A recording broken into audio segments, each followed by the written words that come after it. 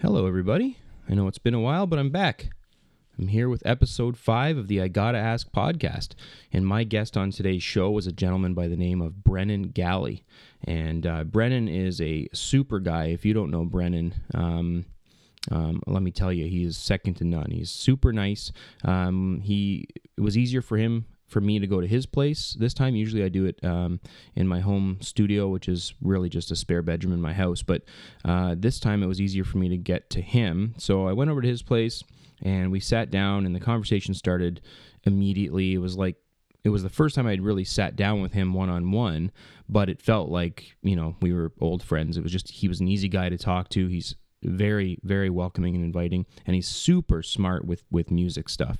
He currently works for a company that produces multiple electronic, or I should say digital, instruments, and his main projects right now are MPC Live, which is an electronic sampling music creating device.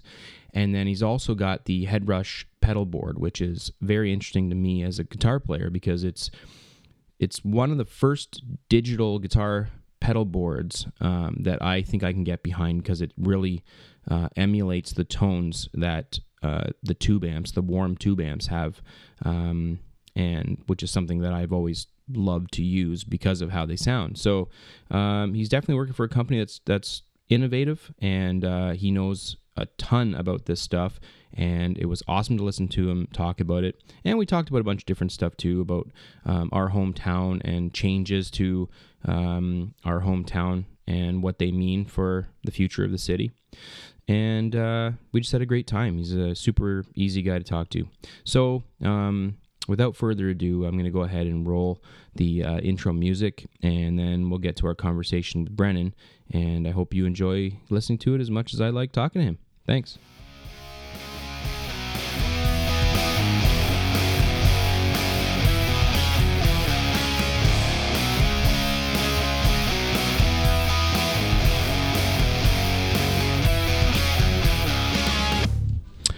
All right, hello, and thank you for listening to episode 5 of the I Gotta Ask podcast. My guest today is Brennan Galley. How you doing? Yeah, good. Good, man. Yeah. Thank you for doing this, man. I really appreciate it. It's they've been fun so far, and I knew if I had you on, it couldn't be anything but fun. Because the last time I talked to you was we bumped into each other at the Hot Kid show, and we immediately started talking about gear, which I love talking about gear, even though I don't know a whole ton about gear other than guitar stuff, really. It was nice to have a conversation with somebody that liked to talk about that stuff. Yeah, I love that shit. Yeah. Instead of geeking out with somebody that just you see their eyes roll back in their head, right? Yeah. I wanted to ask you right off the hop. You also go by Fierce Mule under all your social media stuff. It's Brennan Galley underneath Fierce Mule. Yeah. What's the Fierce Mule all about? I know you had a Fierce Mule Productions thing back in the day, right? Or is that still going on? Yeah, it still goes on. So I invented that back in college. I had to create an email address for myself, and all of the combinations of my name were taken up by that point. So, so I decided Fierce Mule because why not, right? Yeah. And yeah, that's been my studio name, sort of what I do everything under since then. So yeah, and this is the current rendition, the Fierce Mule Frequency Factory is where I do all the work now, which is just my home, right? Yeah. Did you work? I think I was listening to something where you talked about working with Red Track Pants.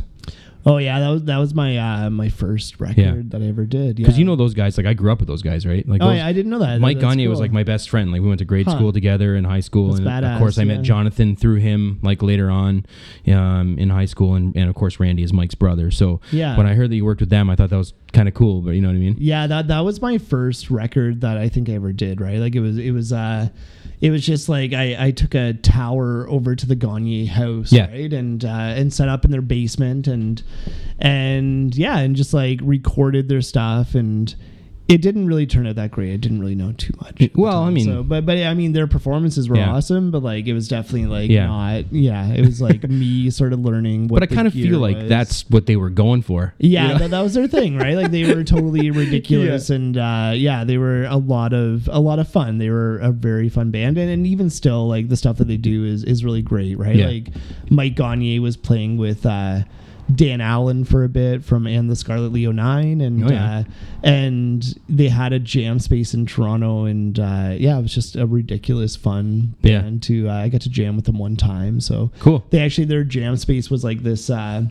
It was a truck like sort of storage area. Yeah. So but it had been abandoned, and so there was like tons of different like jam spaces available there. Okay. And so I got to go and hang out and play and do stuff with them. So cool. So we were very young. We were in our early 20s when we did that record.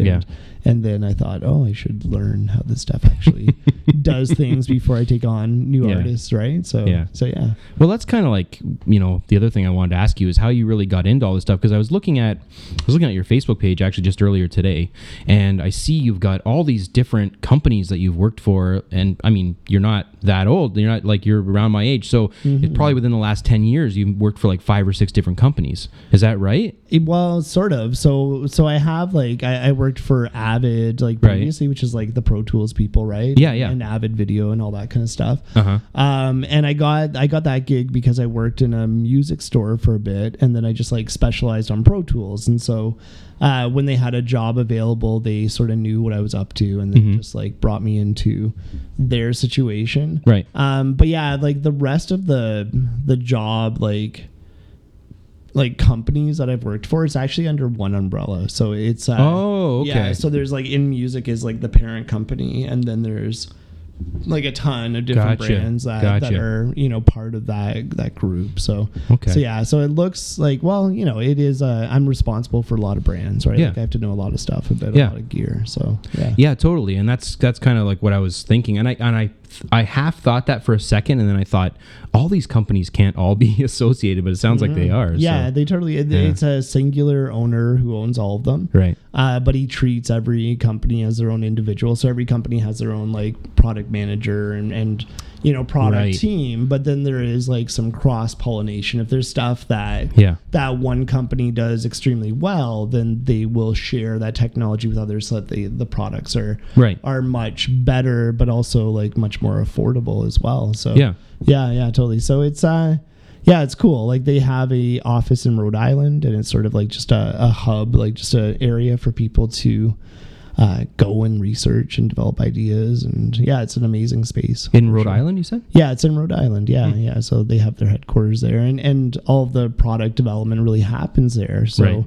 like 2 or 3 times a year, I get to go down and meet with the people that are making gear, and then sort of like see what they're working on, and then offer suggestions. And like, it's cool. It's a very cool company to work Is that for. how you got hooked up with like the Headrush stuff? Because I know I've seen a lot of stuff with like the MPC Live stuff and the Newmark stuff, like, and that kind of stuff. But I haven't seen much from you on the way of the Headrush pedal. Right, yeah. So are you like, is that sort of more of like a side thing for you and more of somebody else's baby, or? No, that's definitely like a product that I'm focusing on. So I've been touring with it. I actually have one like in that bag right there. And Dan Evans and we shot a video last week, like early in the week, and so that will be eventually put up onto the website and stuff. So that's been a very big current focus, that and like the Denon DJ SC 5000, which is right there, which is a really cool like controller with its own like ability to analyze tracks. It's really amazing. And then, as you said, like lots of MPC stuff too. So but it changes, right? Like that's the thing, is that it's they come out with so many products that there's always something new to talk about. Like it's there's always some like new cool piece of gear.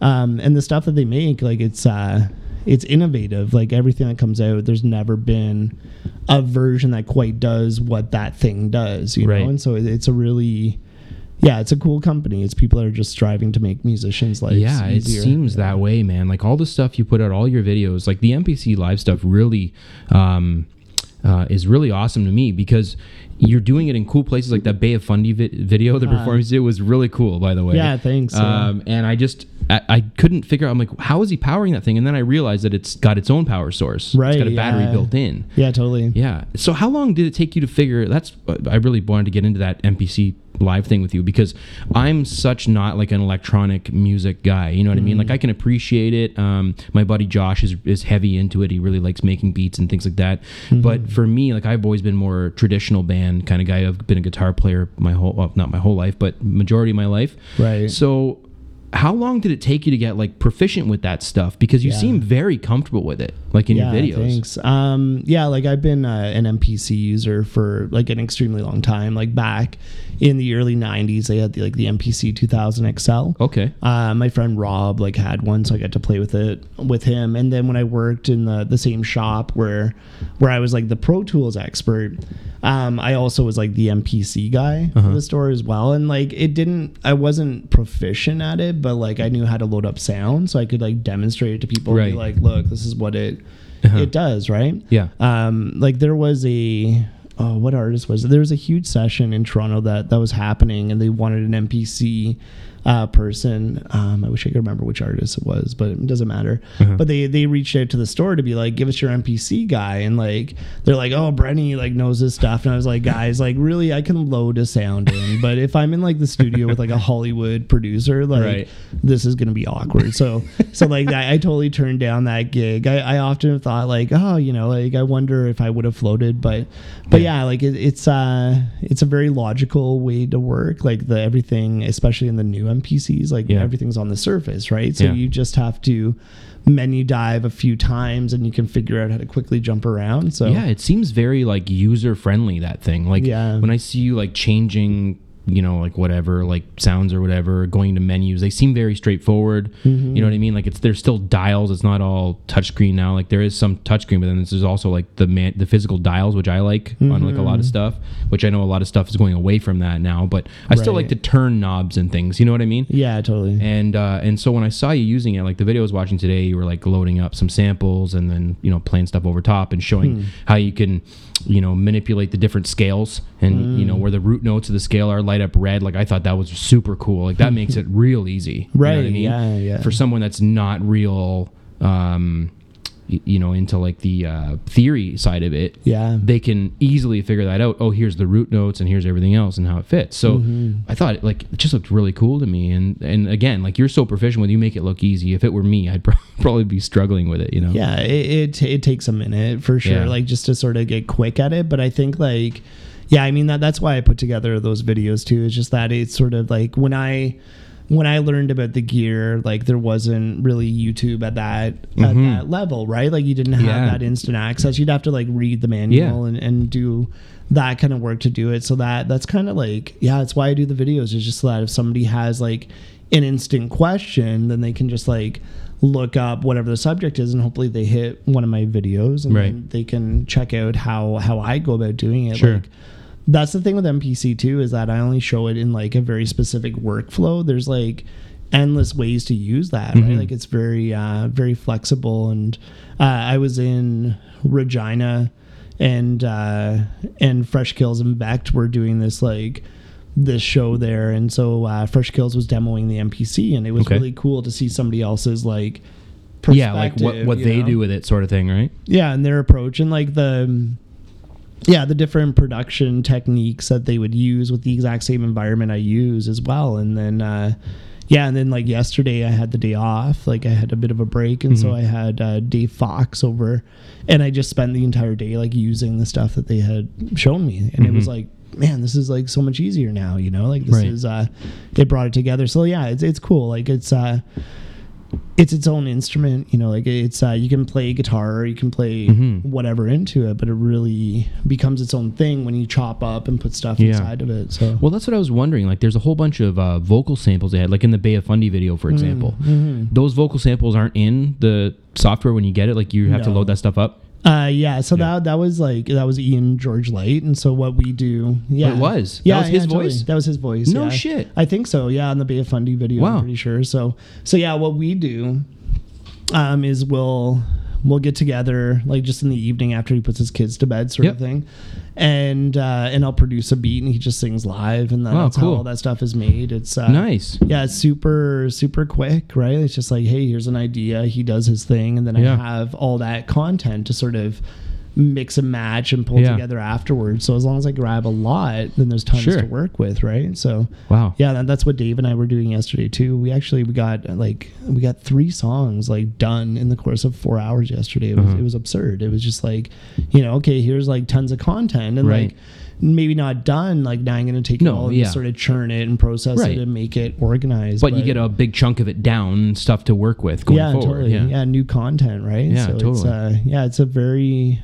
I think it's a very new way to sort of work, right? Because like a lot of people using MPC, they won't sample their own stuff. They'll grab like records and what have you. So this way I'm sort of like having somebody custom write to what I'm doing, as opposed to me like finding a sample and then having to mix everything else to blend into that. So well, that answers the other question I had, because I was going to ask if the vocal samples weren't in there, how you got them, you know what I mean, and how you got permission to use them and all that kind of stuff. And but yeah, that makes total sense. God, Ian, I haven't seen Ian in years. I haven't seen him since he worked at like HMV, I think, or whatever. Like that was so long ago. Yeah, totally. He's a Galt guy as well, so he just lives on the other side of the river, and like that was a big draw, like for like him and a lot of the other friends, for me to come back to Cambridge. It's like, hey, like I have a lot of pals that have young families now, so they're very like tethered to that situation. So if I live here, then they can take a couple hours out of their life and just like do this thing and not have to drive to Toronto or Guelph for whatever the situation is. So yeah, it's been is that where you were living before, in Toronto, before you came back? Yeah, I think it was about like 7 or 8 years in Toronto, and then I was about 2 years in Guelph. So cool. I kind of like slowly made my way back. Sure. Yeah. Cool. But yeah, I couldn't afford a house in Toronto, so. Oh God, who can? It's insane. The market's insane there. Yeah, totally. It was expensive. You said you were in Regina recently, and I know you were out west as well. Well, Regina's out west, but yeah, totally. But further west, I think, right? And then you made your way back. Actually, I flew out to Winnipeg. So and then I drove from Winnipeg to Regina, and then I came back from there. But yeah, a couple weeks previous, I think I was out in Vancouver, and I went to Vancouver Island. Did that thing. So yeah. How did you end up in the hotel with the hot air balloon bed? Right. Yeah. So that's a hotel like in Kingston, Ontario. It's called the Fireside Inn. And I discovered it when I first started traveling, because like I had a shop in Kingston, Ontario. So every time I would go out to Montreal, I would drive it and then visit this store. And they would always give me like a free upgrade to their hot tub suite, which is like killer by itself, right? Sure. And so I was quite happy with this for a bit. And then the one night I went in and I said, hey, is there any like free upgrades? Like I was like, oh, do you want one of our theme rooms? And I was like, yeah, I do. Like not even knowing that was a thing. And so they have about like 6 or 7 theme rooms in this hotel. And so that was my first stay in the hot air balloon. I usually there's one that's like a moon landing. So it has like a spaceship that you crawl up into and has like a hot tub halfway up, and like sounds amazing. Yeah, it's really incredible, right? It's like that stuff on the road is definitely like a pretty enjoyable situation. It's just when you figure out these weird little things in Kingston, Ontario, you know? So, yeah. So all that traveling obviously is for work, right? Like, are you a traveler sort of outside of work as well? Do you like to get around, or do you is it just mainly just to get around to showcase all the goodies for the company? I definitely like when I'm not like working, I definitely like to be here, like at the home, right? Because like, it's I've done like some travel. I was in Chiang Mai. Like I've done some other things as well. But really these days, just because my life is like hotels and airplanes, when I have time off, I'm just like, hey, like home.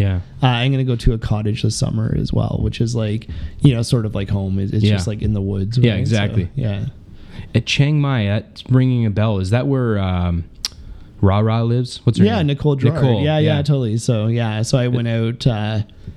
Maybe about 3 years ago, I visited her there. Okay. So, that's pretty cool, man. She's been doing some awesome stuff out there, too, with the band she's in, Bobcat and... and Itchy Band was the first one. Yeah, Itchy Band, Yeah, totally, So she's doing... Like, I think it's just Bobcat. I don't think Itchy Band exists Itchy Band's not together? But Itchy Band, like, they even... Like, they got coverage in Vice magazine and stuff. And, really? Like, they really were kicking ass. And so is Bobcat.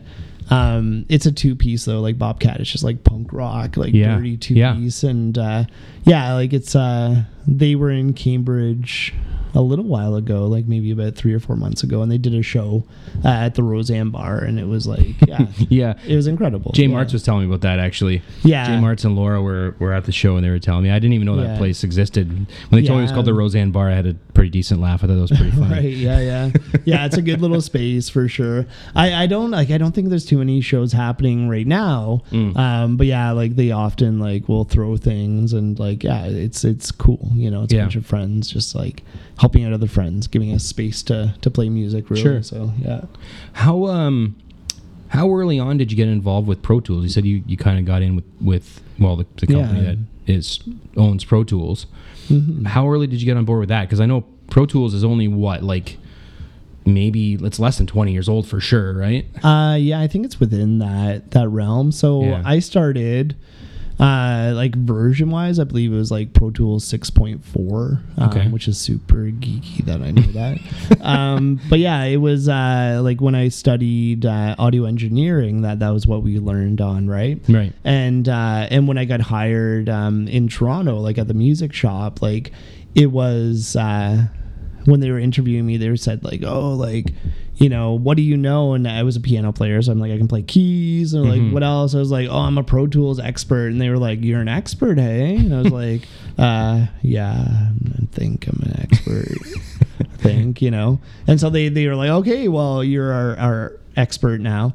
And so I didn't necessarily know as much as I thought I knew right off the bat. And so I just really had to like take a lot of customer problems and issues and figure it out. And so over that kind of process, I became pretty good at knowing it, because everybody that had a problem was coming to me and like, fix this thing. And so eventually it made sense. So yeah, it was it was a long time ago. I was in my I was probably 27 or 28, so yeah, a while back, you know. Where'd you study for music production? I went to the Trebas Institute in Toronto, so yeah, it was like a 1-year course. And that's why I moved to Toronto. Like that's why I started living there. Cause, that makes sense. Yeah, like I had I worked at the YMCA in Cambridge, and I was very comfortable with that, and then I realized I was probably too comfortable doing that, so I decided to like kind of change my path. Yeah, expand your horizons a little bit. Go to school, like, you know, go into serious debt, like all that kind of crap, right? Everyone's got to do it, man. Yeah, I guess so. It's kind of the way it goes nowadays. It's not too bad, yeah. You don't sort of get an education now without forking out an arm and a leg, feels like, you know. And then paying for it forever as well, right? So yeah, it's kind of craziness. But. So you played... By the sounds of it, you played piano, like obviously way before any of this stuff, like getting involved with any electronic stuff. Yeah. But it's obviously helped you a lot into that world, I guess, right? Right. Yeah. Totally. Like all of the electronic stuff, like the more music theory you approach it with, the easier of a time you're going to have, right? Because then you can make assumptions as to how stuff is going to sound together, and you don't have to, you know, sort of guess as much at the start. But yeah, like my parents had me in music school when I was 2 years old. Like I was like a baby, right? Wow. So yeah, there was something. And learning piano like right away? No. Yeah, I was going to say that's pretty young. It's like, it was just like environment. Still, so like, yeah. Yeah, totally. And like, and I had studied like, from that point on, like that's all I did. But yeah, when I was a kid, I didn't really like play video games or do like anything like that. It was all just like made music, play piano, do this thing, right? So yeah, that's good though, man. Yeah, it's good now. Like when I was a kid, I'm sure I was like, what am I doing? I want to play soccer. Like what's going on? Yeah. But yeah, I'm very like thankful for it. Oh now, God, so. And learning like especially piano, like it's such a game changer for everything music wise. You know what I mean? Right. Yeah. And like even with guitar, like the way the things were, you know, all the theory relates to all the different instruments. It's amazing to know it, you know. And it's everyone says that. I wish I learned piano when I was a kid, because that's when you retain everything. Right. Know? Yeah. Just like languages, right? Yeah. Like you just sort of pick it up a lot easier. So yeah, I'm thankful. But when I was 14 or 15, like high school, right? I was like, oh, piano is so freaking lame. Oh, of course, yeah. So then I wanted to get a guitar. I had no money because I didn't have a job. So I was like, Mom and Dad, like, get me a guitar. And they were like, we already got you a piano. And you kind of stopped like doing that. Now we have this piece of furniture that costs like a fortune, like maybe not, you know? And so I struck a deal with them. Like I had like $20. And so I bought myself a harmonica, and I told them like, hey, if I really learn the crap out of this thing, like, will you reconsider? Right. And yeah, yeah, they struck the deal. They're like, sure, like, you know, you have the summer, at the end of the summer, like really play the harmonica well. And so I spent the entire summer just like doing that, and so it made me very proficient on the harmonica. And then they were like, okay, you're actually like interested, here's a guitar, happy birthday. Nice. You know? So yeah, it was really sweet. What was your first guitar? What'd you get? It was this where is it down here? I think it's on the wall. Oh, it's that guy right there. Yeah. The seagull. Yeah. Oh, nice. So yeah, that was it was a nice guitar, right? Like absolutely. They got me one that would last, and you can see it's quite beaten up. Like it's good though, man. It's well used, which is nice to see. You don't see too many guitars like that, you know? Right. Yeah, I thought it was Kurt Cobain when I was a kid, right? So on my acoustic guitar. Yeah. Well, most people get like a first instrument, they either beat the hell out of it or they get rid of it immediately because it's not something that's not of quality. Right. So your parents got you something of quality, obviously, and you've still got it, which is it's still around. Yeah, absolutely. I've actually never I sold a guitar once, but I sold it to Ian Light actually. So you kept it around sort of in the family kind of thing. Yeah, but then like years later he bought himself his guitar. Like I bought a Fender Squier Strat. So and then he bought his own guitar, and he was like, hey, do you want this thing back? And he totally like gave it back to me. Nice. So yeah, every guitar is like stuck around, which I'm lucky for, but as you can see, like there's not much space because of that. Yeah. But you know, these things. Yeah, for anyone that's listening that doesn't realize right now, we are actually in Brennan's home. We're not in my typical quote unquote studio, which is my guest bedroom. We're in his place, and we are surrounded by a ton of awesome looking instruments hanging on the wall and on the floor around us. And he's got a beautiful little Fender amp that I can see, and a nice Fender bass guitar. No, that's not a Fender. What is that? Yeah, that's an Ibanez. It's like a 68 Ibanez. Nice. Short scale. Nice.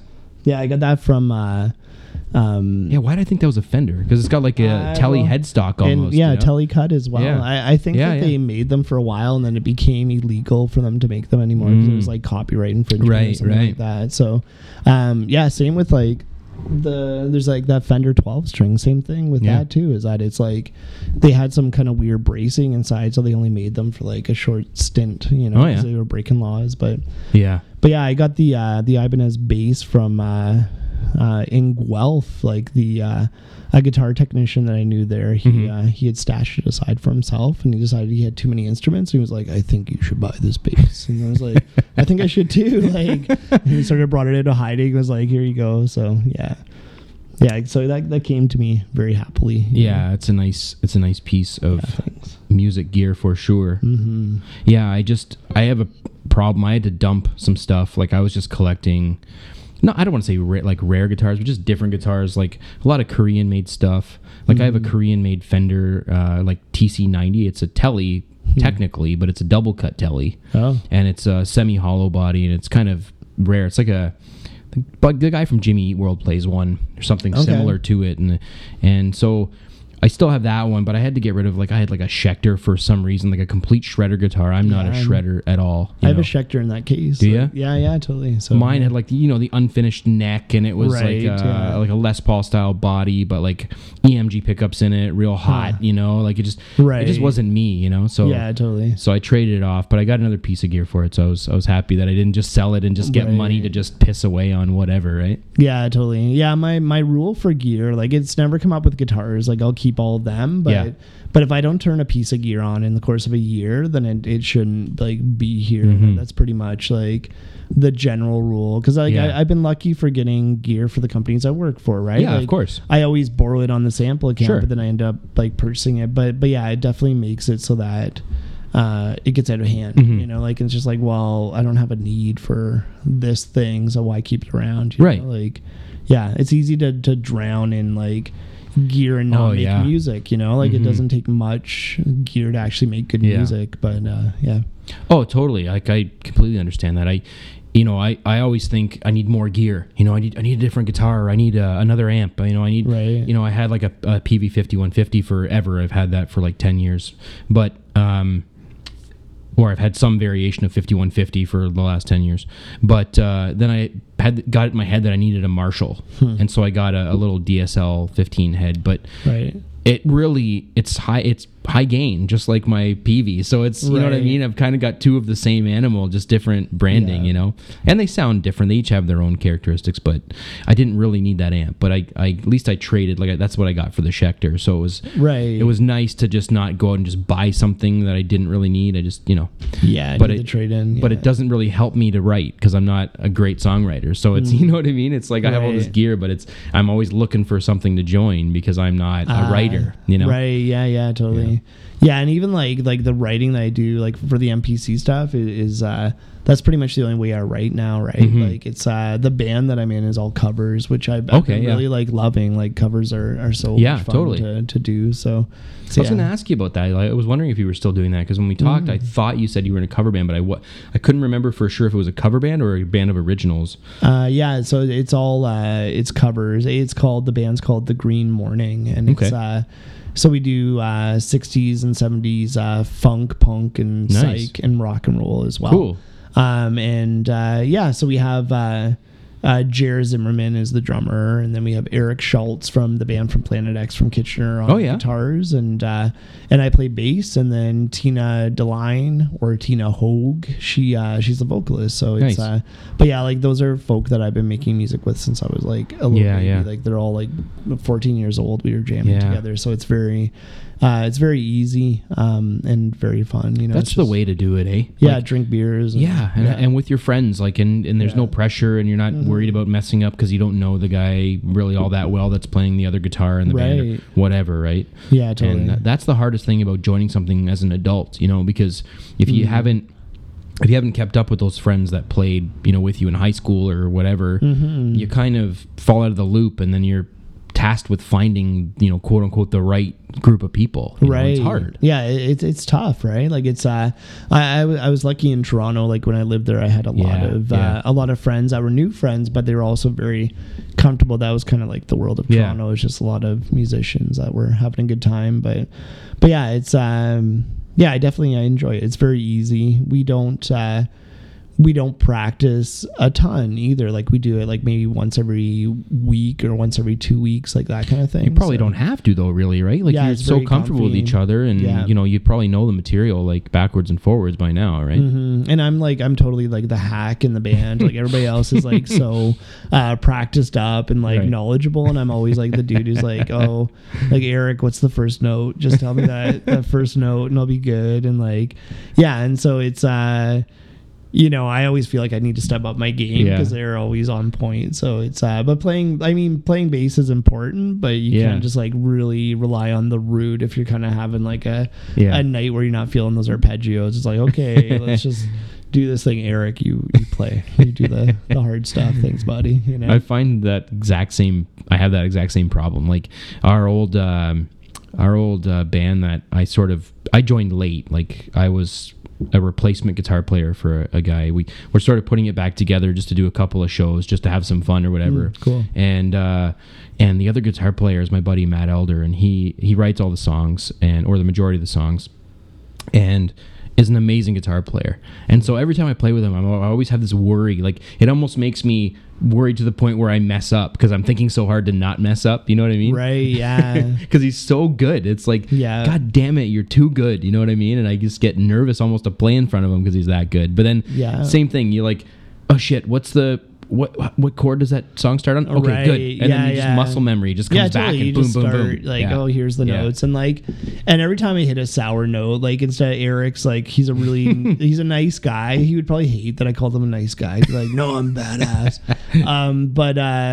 Like instead of like him getting upset, he'll like look at me and laugh at me. And it's just like, you know, it's just pals hanging out. It's like, oh, like look what you just did, you idiot. It's like, I totally dropped it. Sorry, dude. Like, we've been doing remodel from Roxy Music, and there's this like bass solo in the middle, and I fail at it every time, and like I really need to just like woodshed the shit out of that and figure it out, because every time it comes up, everybody looks at me, and like last band practice I got pretty close, and like and Tina like really celebrated it, but then like Jer and Eric were like, nah, that is still like no, you know where your hands should be, but you should actually like put your hands there. Yeah. So yeah, it's challenging because like Jer is super knowledgeable about music. He knows just like a ridiculous amount of stuff, and so like the tunes that he has us play, it's always like really like popular, cool stuff, but it's hard to figure out. Like he picks the tough stuff. So yeah, but every now and then he'll pick like a 3-chord song and be like, there you go, buddy, like just do that thing. Yeah, you got to have those ones that are easy to play. You know what I mean? Yeah, like because it just gives you a little bit of a break, and they're fun to play. I find like the easy ones where you can really like rock out and not have to think too hard about where your fingers need to be. Totally. You know, you get those chords, that progression memorized, like muscle memory, like I said before, and then it's just fun to play, you know? Right. And I always find like the simpler stuff, it gives way more room for the vocalist, right? Which is like why people watch rock bands, is to see like a singer like really belt it out. Of course, yeah. That's been like, we've gotten that comment like from a few shows where we haven't like had the best levels, where we were just drowning out Tina like all the time. And so now we haven't really talked about it, but what's been happening at band practices, when she sings, we just like go way back, right? Like just go super silent, and I think it's just going to make it better. Like we're doing Joey Stock in a couple of weeks. I don't know if you know Joey that show, Stock, but yeah, I'll send it to you. It's Jerry Gray, who was also pals with Ian Light, but he holds like a backyard party similar to the one that I'm doing as well. Yeah, I think I have heard about this. This has been going on for a lot of years, right? For a few years, yeah. Okay. We did last year, and we're going to do this year as well. Okay. But I think he's done it like a few more times too. But yeah, that's our next show. So like I really have to like kind of buckle down and just be ready for it. We have one more practice before that goes down. Everybody's kind of busy this week, so it's like, okay, one more practice, you know, figure it out yourself. So yeah, but it'll be fun. It's nice to have something to practice for, though. Yeah, you know? Like I find like I won't practice unless I have something to practice for. Having a mission is like is super important for me for sure. Oh, like, totally. Yeah, totally. Yeah. The head brush pedal, just to get back to that a little bit. You were telling me a little bit about that the last time that we talked. Did you say that you can sample somebody else's sound into that thing? Yeah, so it takes something called an impulse response, and so what that is like you use like a third-party bit of software, and you record down a tone from your guitar amp, and then it calculates that and kind of makes assumptions as to what all the tones would sound like, and then you could take that little bit of math and put it into the pedal. So if you have your own special rig at home, you can just totally like put that into the pedal and not have to bring it around. And a lot of people like share that content online too, right? Because they're proud of what they put together. So some people sell it as well, right? So it's it's really cool. I've actually been kicking around with the idea of like putting together almost like a Tom Waits pack of impulse responses. So buying like old broken Radio Shack like speakers and just like, you know, figuring out that tone. And having just really raunchy, gnarly stuff. But it's cool. Like it comes with a lot of good content, but then you have the option to kind of change it yourself too. So it looks like all the reviews I've seen, and I mean like all the major hubs are getting it now. All the stuff I watch on YouTube, all those channels, like the guy Fluff from Beards, what is it, Riffs, Beards and Gear or whatever. Right. He got it and played with it, and then Anderton's Music in the UK got it and played with it, and everyone loves it because it's so easy to use. Right. It's got all these amazing patches like in it already. It's super easy compared to all the other ones I've seen. Right. I mean, to be fair, I haven't seen the Helix one really used a whole lot. I know that's a really good one too, but this particular one seems to be like very user friendly, and it's got almost everything you could need in it, right? And then some. Well, or for sure, it's got more than you need, actually, is what I meant to say. It's got more than you need and then some. And then it's got even like the option of like, or not the option, but the function of having like seamless switching between your patches. Right. Which like I was really interested in, like Fender made one a few years back called the Mustang Floor. Yeah, totally. And there was a guy that was selling one for like $150, which was like a steal. Right. But then I started watching some like reviews online, and you click to go to from your clean sound to your whatever, your crunch sound or your distorted sound, and there's a delay. And it's like, you can't have a delay when you're playing live. You click it needs to be right there. Yeah. You know? Yeah, totally. Yeah, there's they even like So the first rendition like that, you see a lot of the videos for right now, like they had the gapless preset switching, right? So there were the reverbs and the delays like voice out.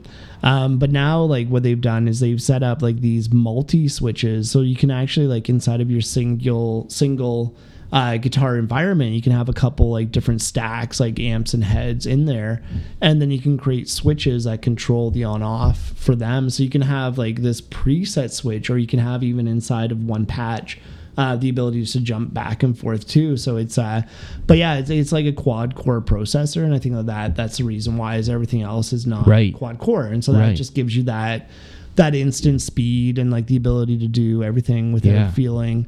Yeah, it's like a computer essentially, right? Like a real proper computer brain almost inside of a pedal board. Totally, but just stripped down to do specifically like that. Which is even better because now it's focused on doing those tasks. Right? Yeah, totally. It only has memory for those things, right? And so it's just like, it's instant everything. It's really incredible. I got to hang out with, or got to meet this dude, Jimmy James in Montreal. And I think it was like he played guitar for a little bit for King Crimson. Like he filled in for a short while. Oh, was that at that guitar store? Like there was a bunch of like speakers and he was playing. Yeah, totally. I saw that video. That guy's a great player. So, and for him, like it was funny. He grabbed like a $200 guitar. He grabbed like the cheapest guitar, and when I went to the store, like there was the technician was down talking to him, and that's always like a really good indicator that somebody's a big deal. Like if the tech comes out, it's like, oh, you're this dude, like and chat to you. And so he was like I did a demo for all the staff. And he sort of heard this go down, and he was like kind of looking. I was like, hey, do you play guitar? And he's like, yeah, man. Like, I was like, cool. Do you want to like plug in? And so the technician was like, you're in for the dream of your life. Like what you're about to witness is going to melt your brain. And like he sat on it for probably like an hour and a half, 2 hours, like at least. Like that video was just like me showing it to him and doing that. But then like, he just messed with it. He just messed with it. I left him alone. Like that's the best way to demo something. If somebody's digging it, you just like, okay, I'm gonna be on that side of the room. Sure. Like I'll look and see if you have a problem, and I'll come and help you out. And it was forever. And he just like, but that's like, it feels like a real guitar stack. Like there's no feeling of like, hey, I'm playing through a pedal, and that's really the benefit of it. It's just like very to the point. And well, that's what I never liked about those things. Like they were always too complicated. Like they had like, bank up, down, this and that, right? Like I don't want that. I want the ability to set like 8 or 10 buttons all set up with the sounds that I need, right? And then just be able to click through, almost like like those switchboards that people have for all their pedals that are backstage, and then they run to one of those like switchers, right? And that way you click a button and it turns on, pedal 1, 2, and 5 or whatever. And that's sort of the kind of thing that I've been looking for a long time. If I was going to be playing live, that's the kind of thing that I would want. And obviously I'm a bedroom player right now. I don't need that. But when I was contemplating joining this cover band recently, that's why I was looking at things like the Fender Mustang and things like that, because you can set up a variety of sounds ahead of time, and then you're not messing with, your amp or setting up like, because like the 5150 that I have it's the combo, and it doesn't have 2 separate channels. It does. It's 2 channels, but it doesn't have like that separate crunch channel separated from the distortion channel. So it's either like full on high gain or clean. Right. And the clean isn't even very good. You know what I mean? So I was looking for something that I could maybe run through even like a solid state amp or something that would give me the kind of tones I was looking for, but it didn't really exist. And then I saw this thing come out, and you were telling me about it, and I went looking for it, and then all of a sudden I see all the YouTube videos starting to come out, and I'm going, wow, this thing is really cool. Yeah, it's super badass. Yeah, it is, totally. Yeah, it's but it was like years and years and years of development, right? And like really like when In Music puts a product together, like they do a lot of research, right? And so it's not only like listening to what staff have to say, but they'll dig into like other pedals, like Facebook pages and stuff, and find out what the customers are asking for, like what they're complaining about, what they like about it as well, and that ultimately makes it. And then like the entire staff that worked on the Head Rush were all next level guitar players, so like they knew what bugged them, and really it was like you said earlier, it's the menu diving, right? Like just having to take like 5 steps to try to find something. If you get to the end of that chain and you didn't find it, you feel disappointed. I know. So you have to like start searching the next one, and really that was the goal, is that everything with that touch screen, everything is on the surface. And you just drag whatever you want over with your finger. And then every parameter is available just by holding down buttons. So there's like, you don't even have to bend over. You can just like stay like standing up and like still have full control over every possible parameter inside the pedal. So it's great.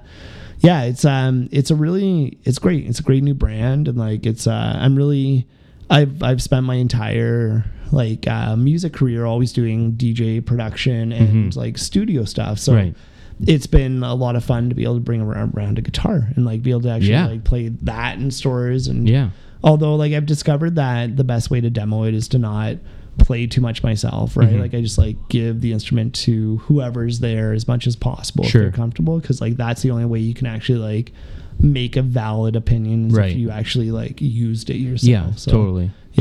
So is that what you were doing when you were out in like Winnipeg and coming back this way? Like no, that was for Fresh Kills and Beck. Okay. So they were just doing like a couple clinics out that way. Okay, so my job was to show up to the store before they got there, make sure that the gear was there, make sure that things were set up, and then introduce the staff to the artist, right? And then like introduce them to the crowd, and then be sort of like a tech guy, like for questions that came up that were just like super dork. Like I was there to, this is how that works or whatever. But yeah, they didn't like I spoke up a couple of times, but like they definitely like they had it really covered. Like both those dudes are very on point. So yeah, it just seems like such a cool job to have, like hearing that you're traveling around and doing these demos like that. Just the fact that you get to travel for your job is cool, but your job is also cool. So it's like a double, you know what I mean? It's like, it just seems like the best of both worlds. You know I definitely got like, you're not tied to a desk somewhere, you know? Yeah, true. Yeah. No, I definitely have like office days where it's expense reports and like scheduling and stuff like that. But yeah, I'm very like, I actually enjoy those days too, just because like when I'm on the road, it's so like it's out there, and then when I'm at home, I can just like have my house coat on and just like drink coffee and do paperwork, and that's kind of cool too. So I feel very blessed to do it. Like I definitely like I enjoy just being out there, and I get to meet lots of cool people. Like absolutely. Every person that I meet is somehow a musician. And so you can make a lot of assumptions about a person from them being a musician. Like number one, they found what I think is like probably the healthiest escapism that exists, right? Like being able to just like disappear into an instrument for like half an hour is like, there's no hangover, there's no issues from it. You just enjoy it. It's your own space. And so every person I met has like discovered that, and it's it makes it very easy just to get to know people, because it's like, hey, we both like spending too much time doing this one thing. Exactly. Cool, like there's definitely something to be said for, like you said, diving into an instrument for a little while. You know what I mean? Like it's over the years I found it, some years more helpful than others, but like even just today, like I took a little break from, I was doing some job hunting online, you know what I mean? I was like looking around, there's nothing really in the field that I'm in, and I'm going, oh crap. Then I think, I'm going to go sit up in the bedroom and play guitar for a little bit. Right, yeah. And I play, and you forget, because you're so focused on what you're doing, you forget about everything else for, like you said, half an hour, 45 minutes, or an hour, however long you're playing. Right. And you're developing your skill, you're getting better. Even if you're playing stuff you already know, you're still getting better, you know what I mean? And it's just a nice, like you said, a nice escape. Right. And then when you come back to it, like if you hyper focus on something difficult, you'll never resolve it. It's like as soon as you like look away from it, you go, oh, like I wish I thought about it through this light. And like that's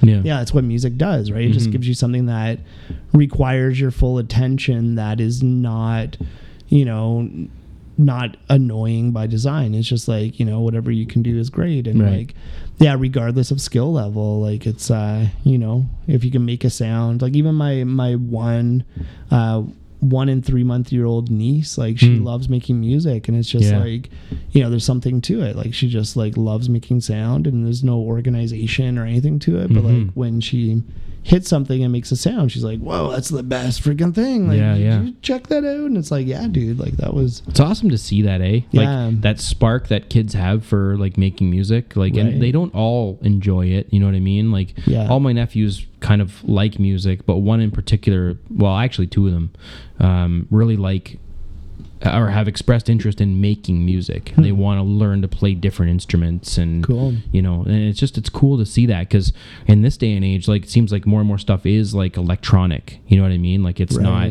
like there was an article that my buddy Josh sent me that was talking about like the death of the electric guitar, and I thought, no way, like it's not going to happen. It's never going to go away completely. But then I read the article and I really dove into it, and it was more about the fact that sales are declining, which is, you know, some years that sales are going to decline. It happens, you know, Gibson had to sell at one point to another company way back when, because they weren't making enough money and they had to sell.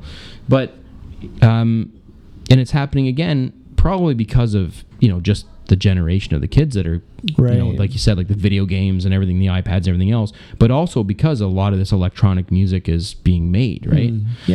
But see, it's never going to die though. Like I can't see the electric guitar going anywhere. You know what I mean? It's like it's like my buddy Rob said, you plug that thing into a Gibson Les Paul into a Marshall stack and hit like a, you know, like a big fat E chord, boom, you know what I mean? Like you feel that energy through you right away. And it's totally like addictive, you know? And I sort of like, I don't know, I look at it like, you know, there's always going to be like people that identify as musicians, right? And not every DJ out there identifies as a musician, right? Like a DJ is just somebody who likes to listen to music and play it back, and then you elevate by learning how to blend stuff together, and then like people get to musician status when they start scratching and cutting and like and really figuring out that art. But yeah, like I always sort of look at like, especially like DJ stuff, and I think like that's a really amazing way to get people into like instruments, you know, because then like they're just a listener, but they wish that they had a sample that was just like a guitar riff. So okay, maybe I'll get a guitar and learn how to do that riff and like start to make my own samples. And like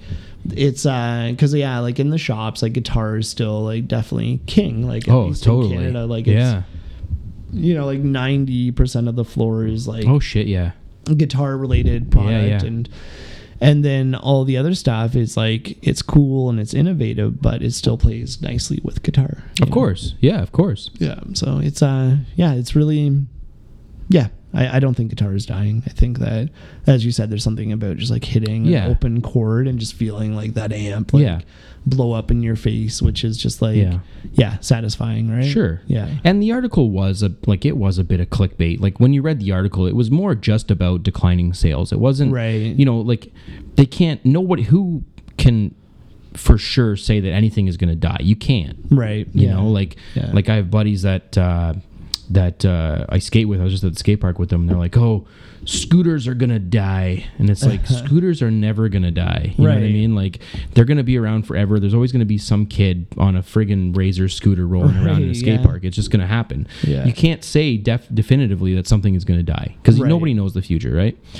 But I thought it was especially funny that this article, the title of this article was "The Death of the Electric Guitar." I'm going, no, it's not going to happen. You know? Totally. Like a bass guitar is an electric guitar. You know what I mean? Like an electric bass. That's not going anywhere. You know what I mean? Like even if the 6-string for some reason was wiped off the face of the earth because nobody was interested, a bass guitar would always be somewhere. You can do so much with drums and bass. You know? Totally. Yeah, absolutely. So it's like, no, it's you can't say that. You know, it's just clickbait for sure. Right. Yeah. It's there's definitely like doing guitar demos, like seeing the level of skill. It's been very like inspiring to be like, wow, there's a whole plateau, because like my guitar playing is it was always designed to back up like vocals, right? Like it was always very much like that. Like I play with Tina and like sort of a side project where it's just like cover songs of folk stuff, like good stuff for elderly people pretty much.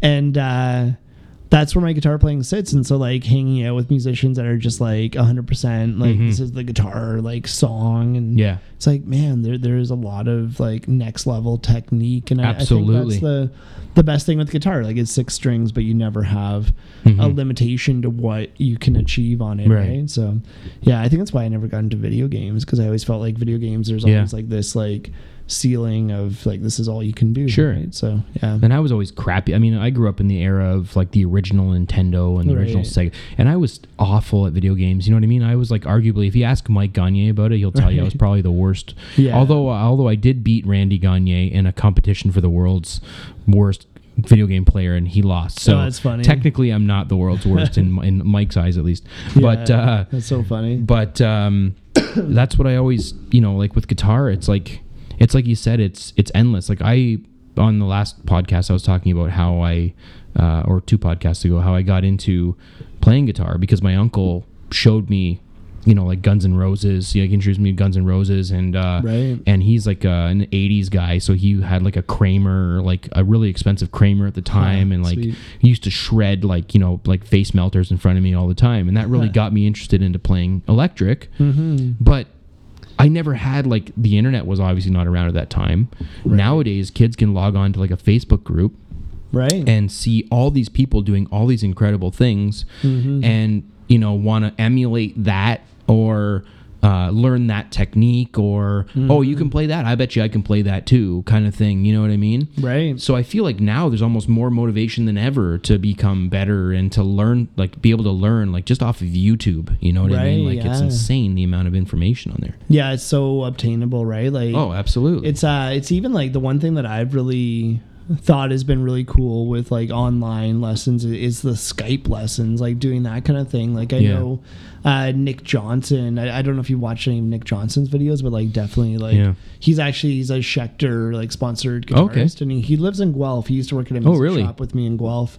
But yeah, for like the longest time, I don't even know if he still does it, but he was doing Skype lessons, and he's like traveling the world doing 100% like guitar solos, and just like, it's amazing the stuff that he does. But yeah, then for like a small fee, you could have him on your computer showing you specifically what you want to learn. So yeah, it's there's a lot of information. I guess like the hardest part about it right now is finding like valid information and helpful information, right? Sifting through all the garbage, right? Yeah, there's a lot of people have a lot of opinions, right? But it's like, yeah, it's tougher to find those people that are just like 100% pure technique that they'll show you. So like in that the tour with, like, as I was saying, like with Fresh Kills and Vect that's going on right now, like during the session, like they shared so many amazing techniques, and I was so thankful. It's like they didn't have to share as much as they did, and it still would have been like next level good. And it's it's those kind of people that help everybody else, right? Because it's like, okay, like now I can take your ideas and try to branch off of it, right? And I find that happens, like, just to bring it full circle, that happens within music a lot too. Like they'll put out technology and then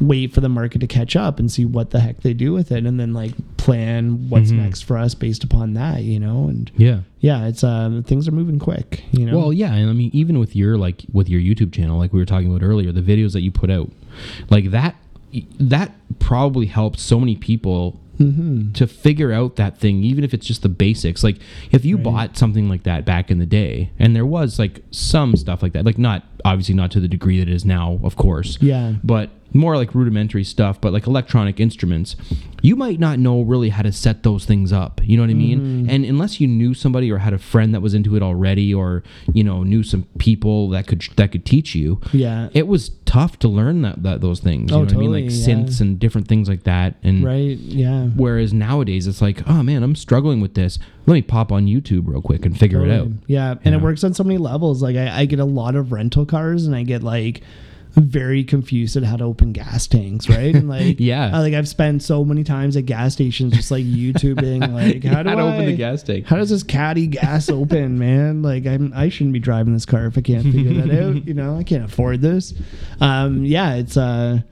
It's great. It's instant access. But again, like it's just about filtering through the shit, because there's a lot of people that just like when I do my videos, I try not to like say too much about who I am and what I do, and like it's not really so much about me, right? It's just about like, here's this button, this is what the button does, and like and I try to do that just because like those are the videos that I seek out. Like as soon as somebody starts to get into a monologue about how freaking great they are, then it's like, oh, I don't really, like, I don't care. Like, can you show me what that button does? Like, exactly. I want, like, when I'm logging on, I want the more instructional stuff. I want, like you said, I want them just to tell me, you know, what everything does. And like, oftentimes, like, it's amazing how spoiled you get.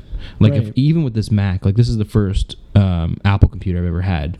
And, you know, like, I was trying to figure out how to, like, lock the screen one day without shutting it, you know? And I went on YouTube, and they didn't have, like, nobody had a video that was, like, directly right to it. And I got annoyed. You know what I mean? Right, yeah. I'm like, there's no video. What? And I'm like, wait a second. A Google search is probably better than YouTube for this. You know what I mean? But I was like, you get so spoiled with just going to YouTube and finding whatever it is you need. Right. It's almost always there. Yeah, you know? There's that assumption, right? Like, everything has already been figured out for you. So, yeah, it's so true with traveling, too. Like, I've made some pretty, like, dumb blunders in traveling, and, like, the only thing I've ever discovered is that there's always been somebody who's, like, done it, but probably worse than I did, because there's always, like, a system set up no matter what you do, right? I remember I had a flight back, like, 2 or 3 years ago from Vancouver, and I was wearing, like, a hoodie when I got onto the plane, and I put my wallet in my one hoodie pocket, and so when I sat down, the wallet fell out, and it fell sort of back a few seats, and I was like, I sat down, and it was time to, like, buy dinner, and I was like, wallet, right? Crap, my wallet's in Vancouver still. Oh my god, my car's in, like, Park and Fly. Like, I have to get gas for my car. And at first it seemed like a huge deal, but then I thought to myself, like, some other idiot has done this before. Like, I'm sure I can just, like, go and talk to somebody, and there's going to be, like, some plan B, and I have no idea what that is, but somebody will help out. And it's always the case. Like, it's funny. There's always, like, there's enough humans now that we all do the same mistakes. And there's always, like, somebody who's done it who's, like, willing to help you and be like, all right, dummy, like, do it like this. You know? So, and it's so helpful that everyone has access to, like, well, I mean, in our part of the world anyway, access to a computer, access to a camera where they can record a YouTube clip, even if it's a minute. I've seen things that are a minute long that have helped me. Because I don't know how to do that thing. And all of a sudden, after a 1 minute video, I know how to do it. And that wasn't around back in the day. You'd have to go asking people. You'd have to go around, hey, Dad, how do you do this? You know, and Dad always knew everything too, right? So and then he always, or my dad was good about making you feel stupid when you didn't know. You know what I mean? So now you don't have to go through that embarrassment. You don't know how to solder a pipe there, son. Exactly. Jeez. So you put a cold solder on there. What's the matter for you? Yeah. Exactly. My buddy wanted me to ask you a question. It just popped into my head. I don't want to forget about it. Yeah, for sure. So again, my friend Josh Wilkin is super into making, like, electronic music, and, like, again, I butcher what to call it. Like, it's not techno, you know what I mean? Like, I don't really know because I'm not in that world. But he wanted me to ask you about your thoughts on hardware versus software production. Okay. Which, again, like, I kind of have an idea of what that means, and I kind of don't. So this is his question, not mine. Okay. So it's just generally, like, what do I think is better? He says pros and cons of each, I guess. Okay. Yeah. So, I mean, like, hardware options, there's not a ton. There's not a ton of, like, standalone. There's, like, the Torres from Pioneer. There's, you have, like, Tascam hard disk recorders as well that are more for just, like, tracking, like, its Pro Tools. And then, Tascam still around? Yeah, they do things, like, for sure still. But then there's the MPC, right, which is, like, the newest. So that's, like, totally standalone, committed hardware. But it kind of bridges the gap because, like, it can also be used as a controller for your computer as well. So if you're using it standalone, like, it does all the same stuff. The only limitation is really that it has, like, 8 audio tracks instead of 128, which, like, 8 is sufficient for most situations. But if you're doing, like, a full band production, you'd use your software. But also, like, if you have a bunch of virtual instruments, like, if you have the hardware just by itself, you can't really put those virtual instruments inside because there's not enough memory or storage, and it just won't work like that, right? So then you can plug it into your computer and still, like, get the software. So yeah, like, I love standalone, but it really depends on the application. Like, if I'm doing like the production that I usually do these days, it's like all MPC, like usually just standalone off the top. And then if I want to either do more audio tracks or do MIDI instruments, I'll do computer. But then if I have like a band in the house, it's all Pro Tools, which is all software. Right. And like the benefit of that is just that it's flexible. I don't have to have a singular thing in my Pro Tools rig. If I have some like, you know, limiter that I want that sounds really good, I can just buy it online, and all of a sudden I have that update sitting there as well. However, like the new MPC Live stuff, it actually has like it has Wi-Fi and Bluetooth chips inside of it. They haven't been utilized yet. Like they're still like when you click on that page, it says coming soon. And but the implication is that it's totally like hardware standalone. But you still have that adaptability that you would have if you had a computer environment. So it's it's definitely like that bridge, you know. It still gives you that freedom. When I was a kid, like for hardware usage, like I used to use a lot of cassette decks, you know. And me too. Yep. Yeah, that was where it was at, right? Like we. Well, that's why I said Tascam. Like, why are they still around? Because we had a Tascam 4-track. Right. Yeah. We used to record all kinds of things on this thing. Right. It was awesome.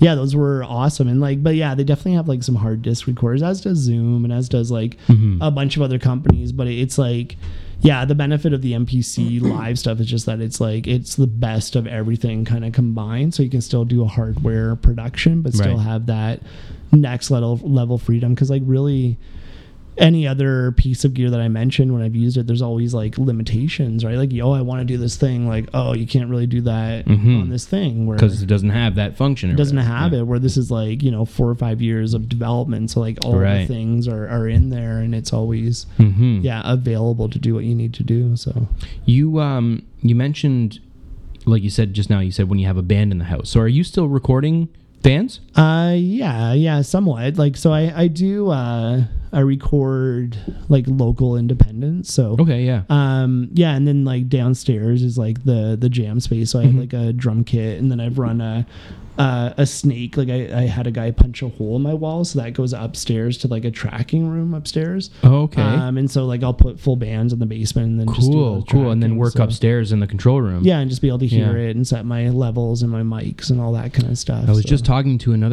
I went to go see, do you know the band Wilhelm Scream? They're a punk band. They've been around for a long time, but they're from Massachusetts, New Bedford, actually. And they were saying the same thing. They got a house. It's the guy's dad's house. They have a control room upstairs, and then 2 floors down in the basement is where all the recording or all the instruments are, right? And all the mic setups and all that stuff. So it's a cool way to do it because you're sort of isolated from the actual noise, and then all you're hearing is what's coming through your mics and stuff, right? Yeah, it's very, very pure and clean. And like when I do that, because it is a home, so I'll turn off my furnace, I'll turn off the water heater, you know, like I'll take off anything that's whatever can be picked up. Yeah, totally. And then just like have it set up. But it's nice because I have like having a drum kit fully mic'd up and ready to go at any time is just like such a freaking you just treat. leave it hooked up all the time? It's just like it's set, right? So like when we do band practice, like stuff gets moved around just for like having space, but really like when it's time to record, because like that's I hate that the most about doing band projects is when you have to go into somebody else's space and you're just like setting up, you know, and it's like if you're not paying 100% attention, like this thing's not gonna be plugged into the proper that thing, and it just like it sucks. It's a really crappy way to start being creative and doing a session, like if you start with frustration. So this way I can just have, like on most weekends I have musicians that come by the house, and so they can just like show up and I'm on my A game because I haven't been fighting any gear at all during the day, and they're on their A game because they can just like sit down and be comfortable, get ready to go, and then just do it, right? Like no sound checks or anything like that, just sort of start tracking. So yeah, it's it's a lot of fun. Like that's really why I came back to Cambridge, was to be back around those musicians that I just like want to support, essentially, you know? Yeah, no, totally. Yeah. The I saw that you had, speaking of drum kits, you had an electric drum kit on your YouTube page. Yeah, one of the videos. Yeah. That's a really cool setup too, that thing. Do you still have that one, or was that just sort of like a... No, I sold that. Like I did a lot of the sample account stuff, like I'll sell it to the store. So I had it here because I was doing a drum clinic in Toronto at a shop there. And and so like they eventually bought it. It was really funny because like Jer the drummer in my band, he's like, he considers himself a real purist, and like he is, like he loves the analog stuff, and so like I had it set up in the living room, but because I was selling it in a store, I put like a sheet over it just so it wouldn't get dusty, right, so that right. like when it showed up it would be like pristine. Right. Every time we had band practice, I'd come upstairs and the sheet would be removed, and I'd be like, "Who's done this?" You know. And it was always Jared. He's like, "Yeah, this thing is badass." I'm like, "Dude, like, I know. Stop playing with it. Yeah. Like, I have to sell that thing, dude." Like, but yeah, like it's all mesh, right? It's a full kit, like really cool brain on it as well. There's a bunch of new stuff coming too. Like there's the Strike and the Strike Pro, which is like very similar, except for it's a full shell kit, so it actually has like the full drum shells, and really just, like, has that extra give to it, and the brain is next level. Like it has but what are the skins, mesh still? Yeah, still mesh. Yeah. And then it has like piezo sensors inside, and you can actually like, there's a rotary knob on the back, so you can move where it's sensitive on the, so if you play on the rim, like it'll pick it up better there. You can play in the center. And then the brain has like volume for every single element, so if you want to like adjust your mix on the fly, you can totally do that. And yeah, it's super cool, and it's like, very affordable as well. So yeah, and I mean, I'm not a drummer, but I definitely can tell, like I have messed around with drums in the past, I can always tell the ones that have the mesh skins always seem better than the ones that have the rubber pads. Oh you know yeah, what I by mean? far. It's night and day, right? It's just sort of like playing something that mimics the thing or playing something that is the actual thing. Right. Yeah, so those are, I think we're about, I don't know, those should be around in like another month or two. We'll have them in stock, and then I'll do my video and a tour with those as well. And yeah, I'm stoked. The ones with the full shell you're talking about? Yeah, with the Strike and the Strike Pro kits. Yeah, so they're coming soon. The public has been very, very hungry for it. We actually announced that product 2 NAMs ago. Oh, wow. Yeah, and it just took like a long time to get it to perfection, you know, to make sure that it was like market ready, because like they don't want to release something that's not fully cooked, right? So yeah, there's been quite a few like very patient drummers that are just like kind of biting at the bit, chomping at the bit to get the gear. So soon that will be here, and that'll be you know, that's the thing with Canada, is that we always kind of get the gear a little bit last, you know. And so like the consumer is yeah, I mean, it's to be expected. I mean, we're like this, you know, our neighbor to the south there has way more people than we do. You know what I mean? It's just, it makes sense to develop the stuff and release it there as early as possible, because there's more consumers, you know, like it's just like you're gonna make more money down there. Yeah, totally. So, but it's like all this stuff will be here very soon, which is cool, you know. Like it'll be good for people to have those instruments, to have this innovation, so they can actually like, you know, go next level with what they're doing. So I often don't think that gear makes the musician, but a lot of the stuff that's coming out is very, it definitely doesn't make the musician, but it definitely like can elevate a musician, right? You know what it I mean? helps, like, right? Like if you've got a guy that's an amazing guitar player and he's playing a really crappy guitar, and then you give him something good, like a real nice Les Paul or a nice Strat, you know, it makes a difference for sure. It does, yeah. Although then I think back to that Jimmy James character that grabbed a $200 guitar, and like it was just like, and it was like the most amazing, like, and that really gave me like, because I often like think that way, like, oh yeah, the good stuff. And like when he did that, like for a while I was actually like bringing the Schecter actually like around with me, because I was comfortable with it and stuff. And then he did that demo in store, and I was like, oh man, if I'm like a proper player, I should be able to just like grab any random off the wall and just like shred on it.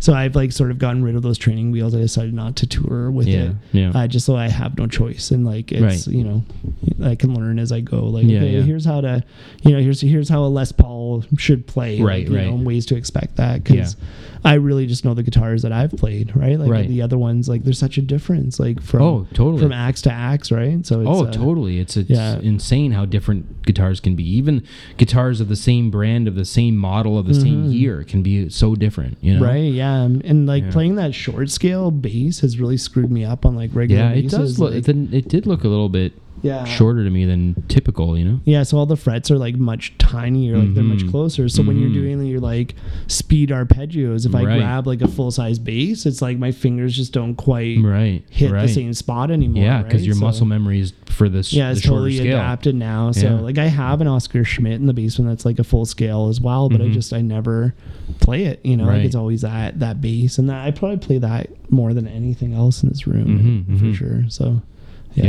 it's amazing how everyone thinks you need this real quality or like what people consider to be quality instruments. You know what I mean? Like I went out and bought a true Gibson Les Paul, and it was just a studio, it was a tribute model, but I always wanted a real Les Paul, right? And so I went out and bought this Les Paul, and what I quickly found out is that it doesn't play or sound as good as a lot of guitars that I have that were built in Korea. Right. Like I have a Dillion PRS copy, and I always thought that guitar was kind of weird. It wasn't expensive, but it wasn't cheap either. Like I think I paid $700, plus taxes for it back 10 plus years ago. Right. But that guitar still plays really nice. It feels really good. It's all maple. It's like a maple body with a maple cap and then a maple neck and fretboard, all one piece, right? And it just feels so good to play, right? And then I buy this Les Paul and I feel like I want to play my Les Paul because it's the real quality instrument that I have. Yeah. And yet I find like the more I play it through my amps and stuff and, just get the feel of the different guitars again, because I've been sort of not really practicing as much as I should until the band kind of talked about getting back together. Right.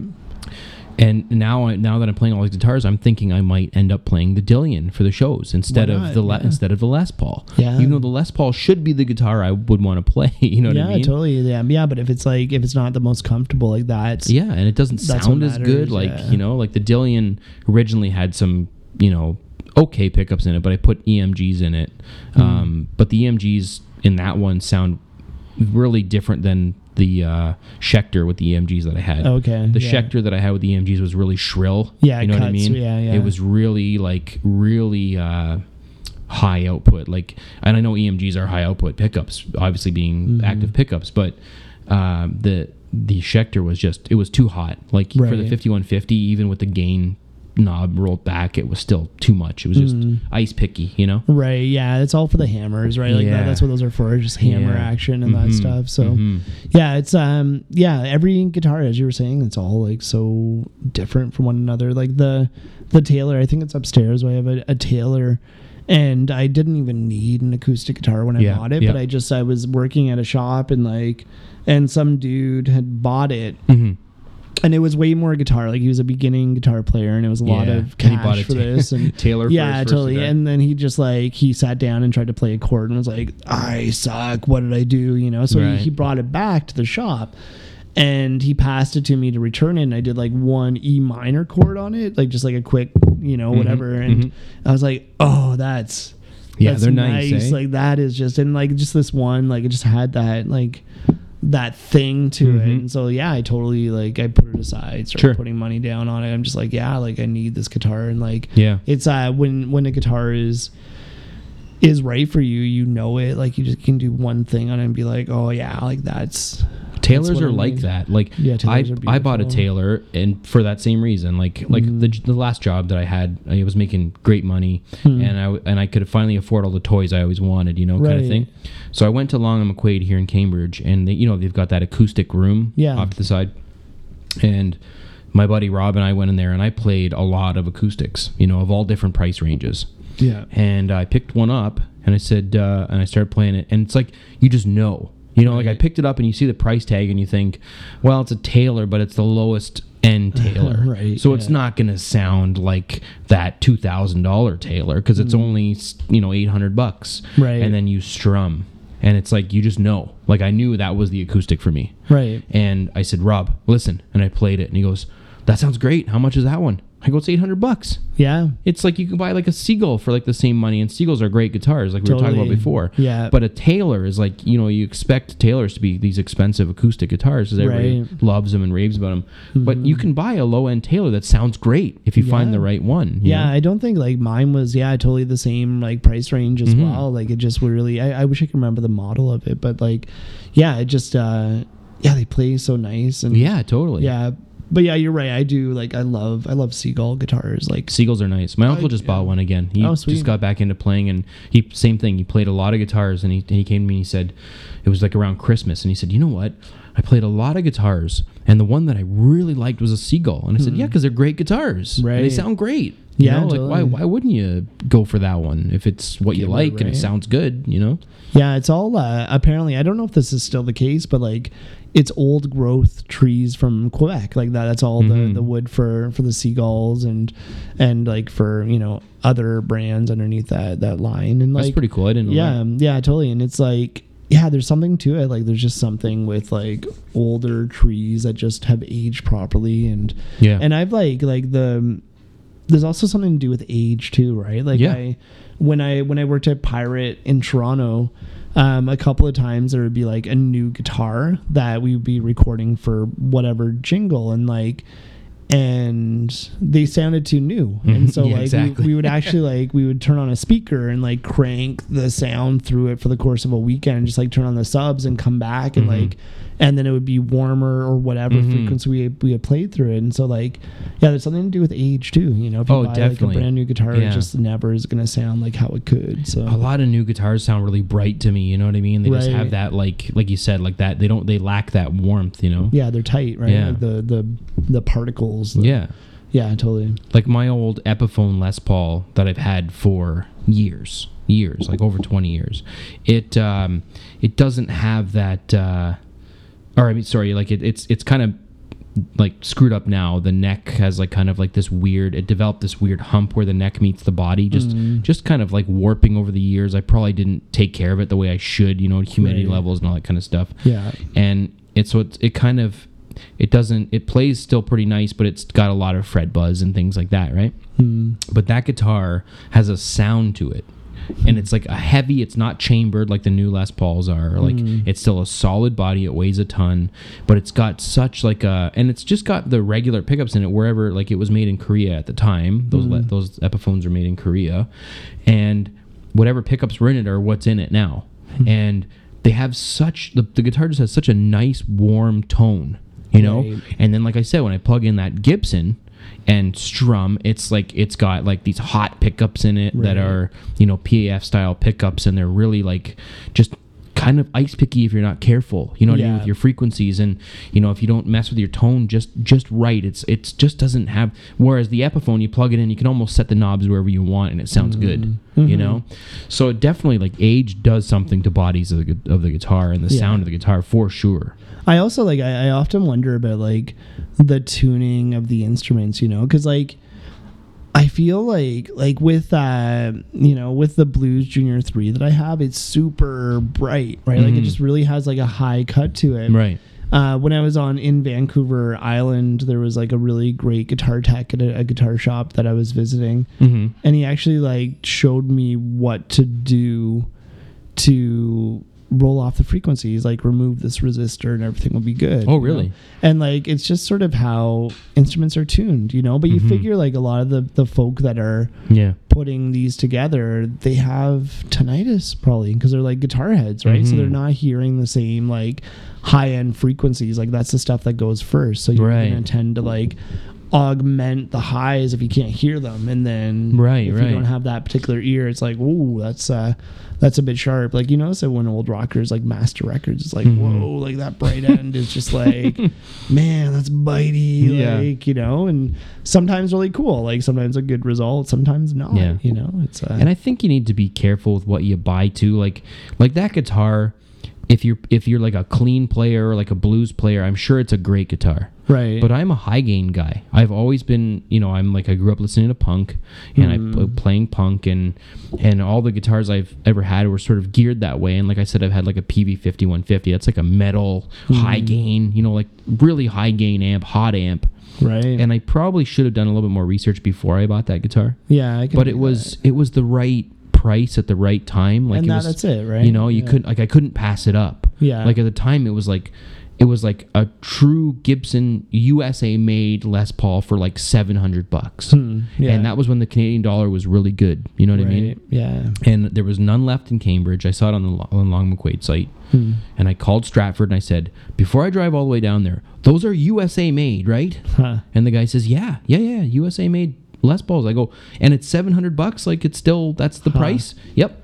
Drove down, bought it, you know, like for under $900, you know, at the door. Like, how could you, right? You know, can you resist that? Yeah, totally. And then I get it home and, you know, bought. At the time, I had like a Line 6 amp or something like that. Okay. But then, sorry. I already did have my 5150, but I wasn't really using it because it was a little bit too loud for the bedroom. Okay. But then one day I like plugged it in, you know, and cranked it up. And I was like, wow, that does not sound good together. Just a bad combination. Yeah, the combo is such an important thing too, right? Like getting something tubey is, like there's like all the amps I have are tube amps, like everything. Like me too. Yeah, totally. And it's just there's something about that, like that warmth. But I think like that's the kind of music I make. Like I'm not really a shredder by nature. Like when I'm working on something, it's more like about the melodic nature and like and other instruments kind of coming in. Tone's important, right? And like you don't get that same, like when I had that Line 6 amp, like everyone was like raving about Line 6 at the time, and I got this little combo. I got rid of I had a 5150 head, 100-watt head, and a Marshall 412 cab,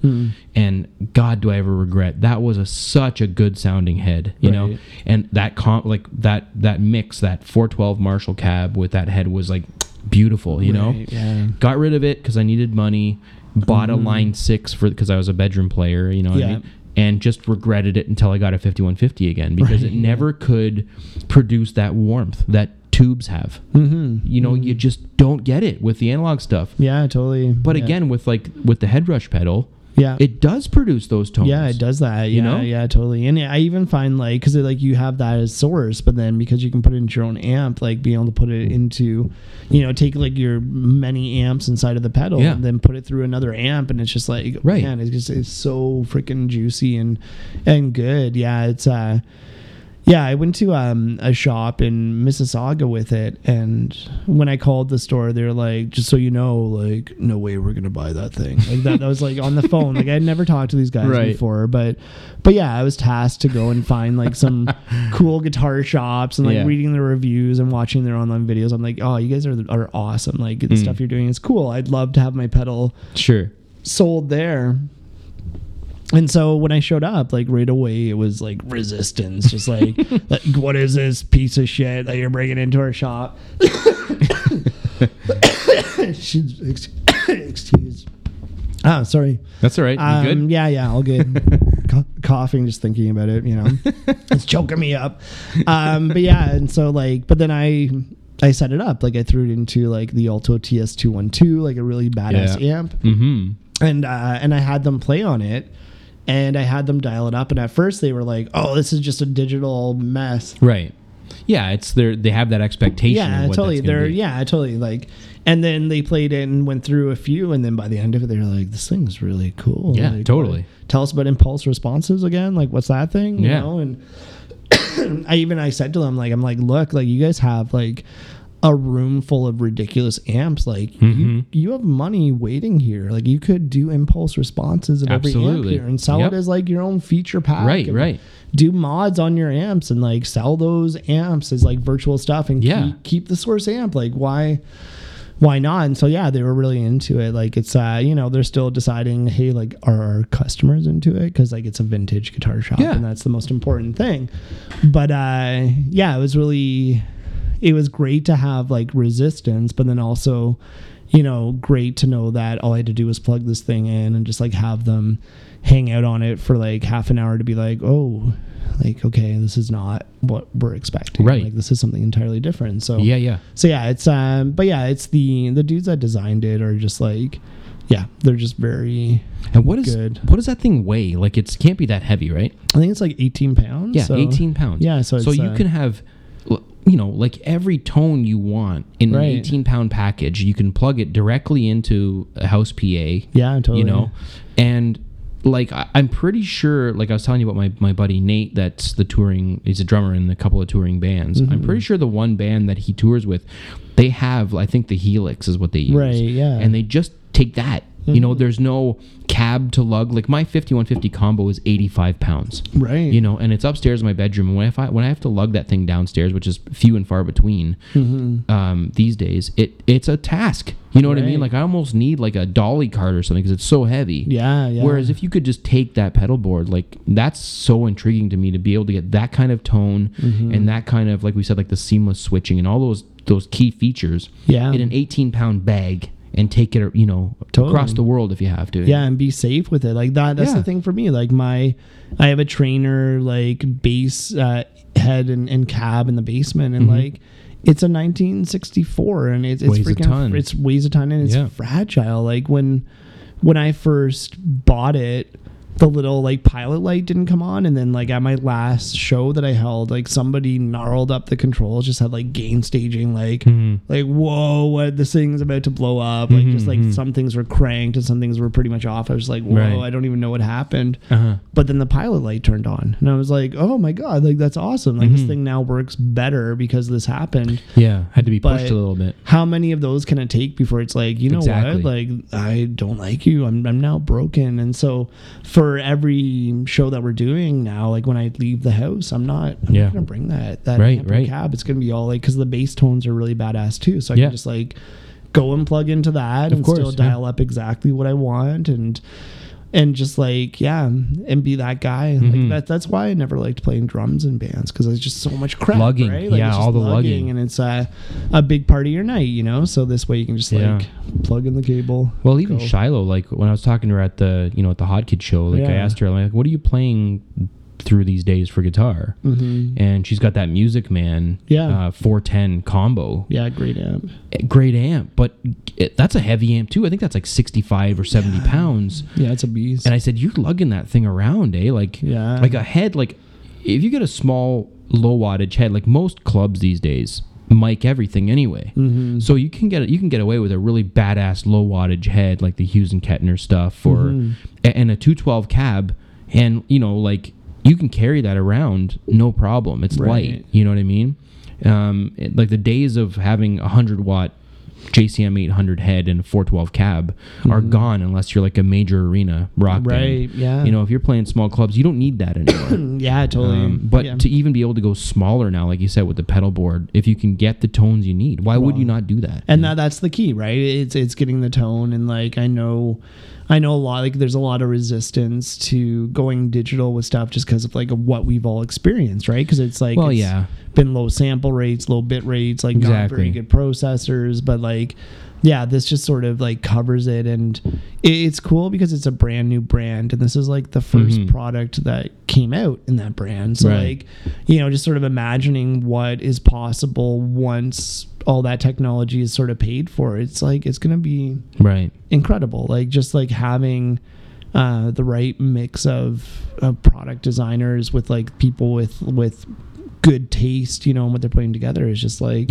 it's a killer combination. And like absolutely it's really, I don't know, it's really exciting. Like there's never been this many cool instruments coming out, and it's nice to be like like we talked about before, like a purist, like, I need that tube tone, and there's something to be said for a nice tube amp, a nice warm tube amp.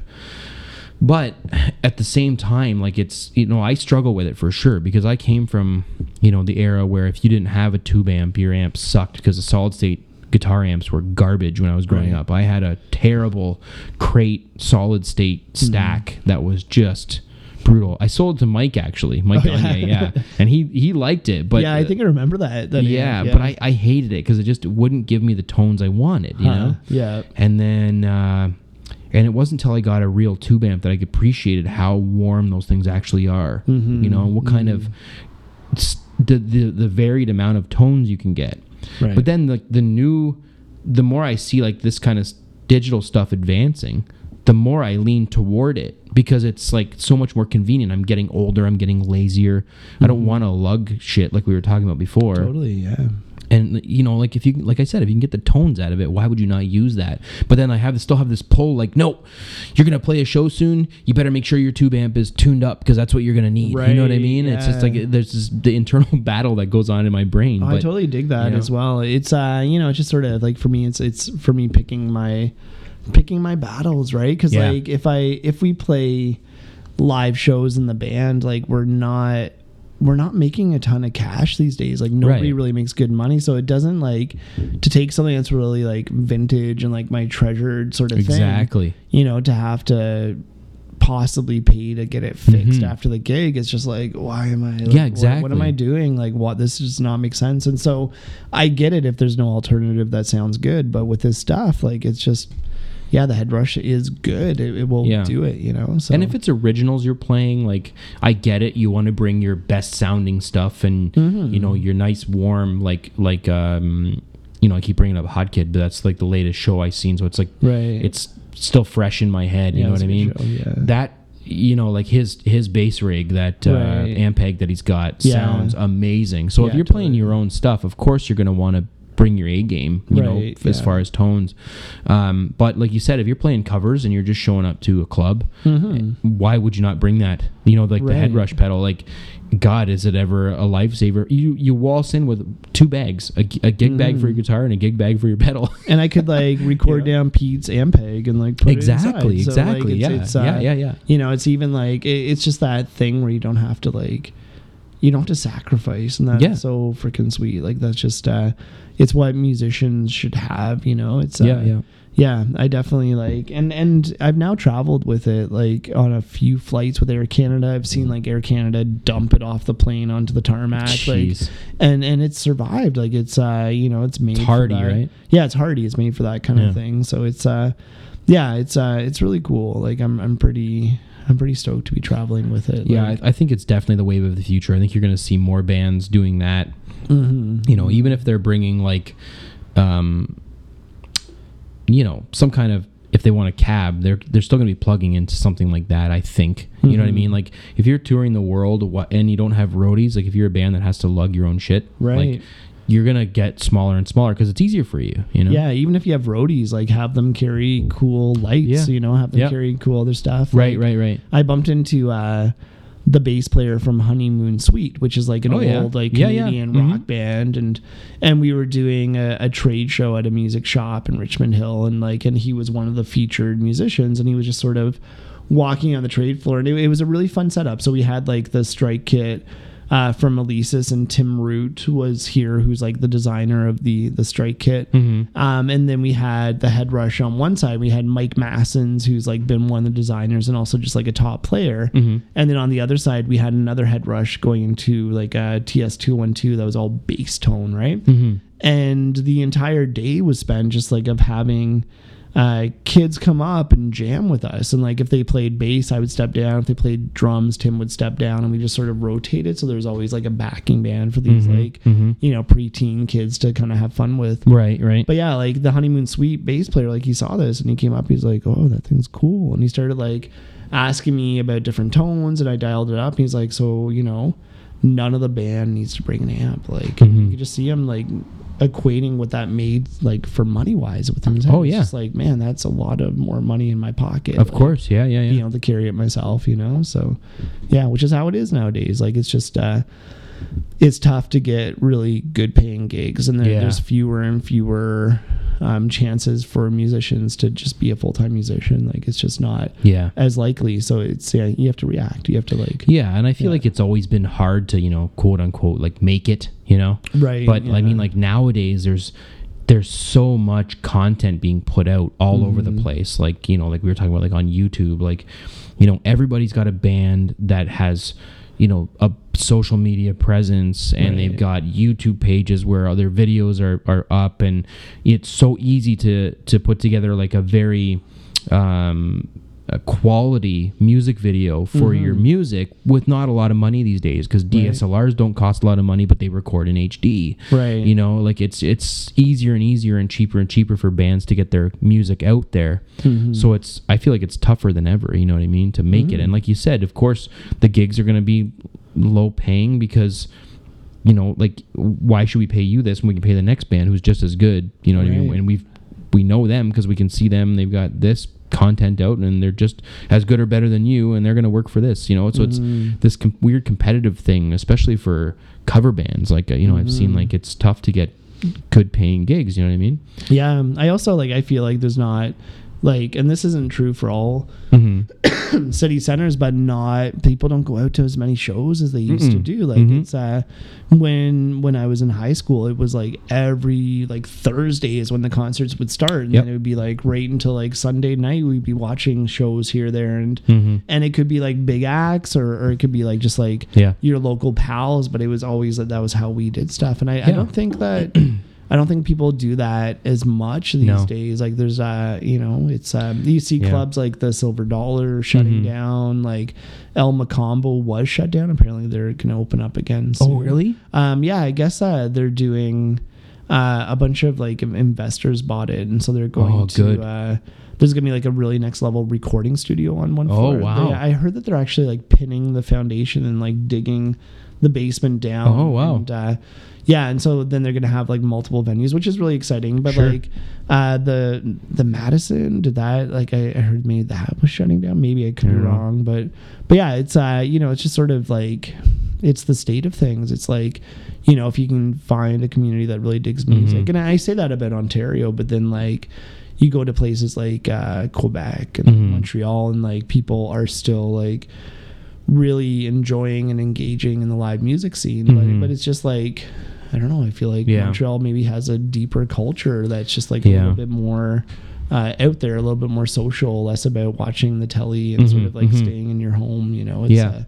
you hang out with your pals in a pub and then you go and see what everybody's doing, right? So. It's a content thing though, I feel like, because like you can go on YouTube and see, a live performance of your favorite band, and you can see it in HD, and you've got surround sound in your house. Right. And so a lot of people just feel like, why would I pay? And concerts are getting ridiculously expensive now. Right. Yeah. Like, because that's where the artists are making their money. They're not making them on the album sales anymore. They're making them on the touring. They're making it on the touring. Yeah. So you get these people sitting at home watching their 60-inch or 70-inch screen or whatever, like, they're up to nowadays, like affordable 60-inch screens in the highest of definition with surround sound that sounds amazing, with a subwoofer that makes it feel like you're in front of the stage. Yeah.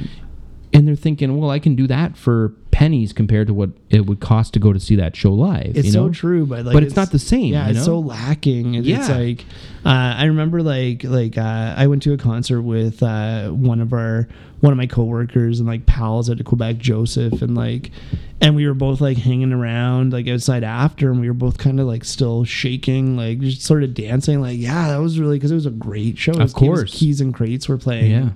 And then he pointed out, he's like, hey, try to stop moving right now. And I was like, I can't stop moving, man. He's like, I know, me either, man. That was a great show, and I'm just like, shit, like that's what live music is about. It's just like you get so jazzed up, and there is a definite palpable energy before your favorite band even comes on the stage. Yeah, totally. You're sitting there, you see their roadies are setting up their stuff, and there's house music on or whatever, like the whatever the sound guy's playing while they're setting up, and you feel this thing. Yeah. And then they play, and it's like, bah!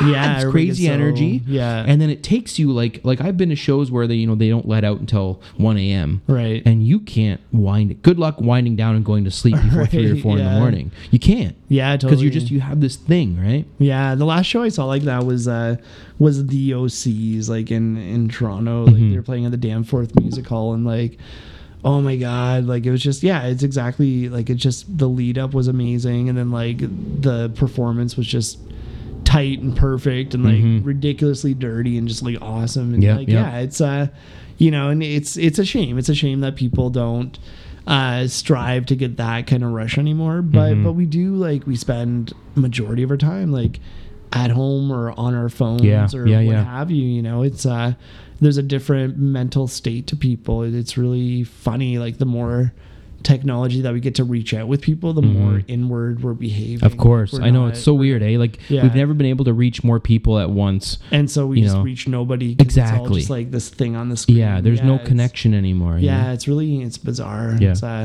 because like I can do as many takes as I want to for my videos, like, and that's the thing. Like I was talking to, like, when Vect was doing his, like, he was talking about a video that he posted, he's like, you know what, like, the amount of takes like that it took, like everybody's like, oh, that's so incredible, I can't believe you just did that thing live. And he's like, well, yeah, I tried it a couple of times. I took that a few days. Like I definitely like had things I struggled with, and but because that's all you ever show is like the top thing that you did, it's like, okay, like of course, there it is, like, you know. And it's different than live, like that. I think that's where a true test is for people playing instruments. Absolutely. It's just like, okay, you can do the studio thing, that's cool, like maybe you had the right mix of beer and water that day, so you're hydrated and kind of drunk, and that sounds awesome. But yeah, it's like then again, like watching Vect play in Regina, like he just like nailed that performance too. Like the dude is like super on point, but that almost makes you almost like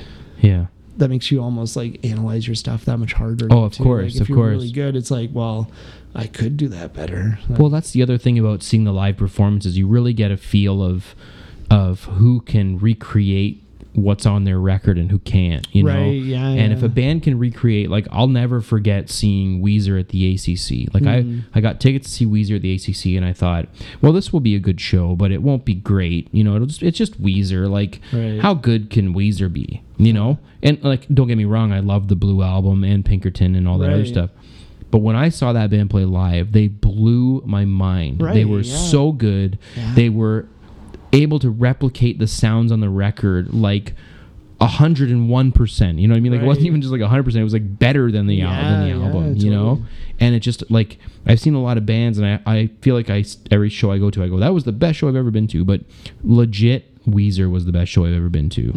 And you know, there's something like you said, there's something lost with like watching videos of people doing things, because you're never, like you said, you might think, if you don't know better, you might think that was the first and only time they did it, but they tried. Whereas if you see a band live, they got to nail that on the first try, because it's live right in front of your face, you know. Totally. It's amazing. It's a different energy, but then it takes effort and like to go to shows. And so I feel like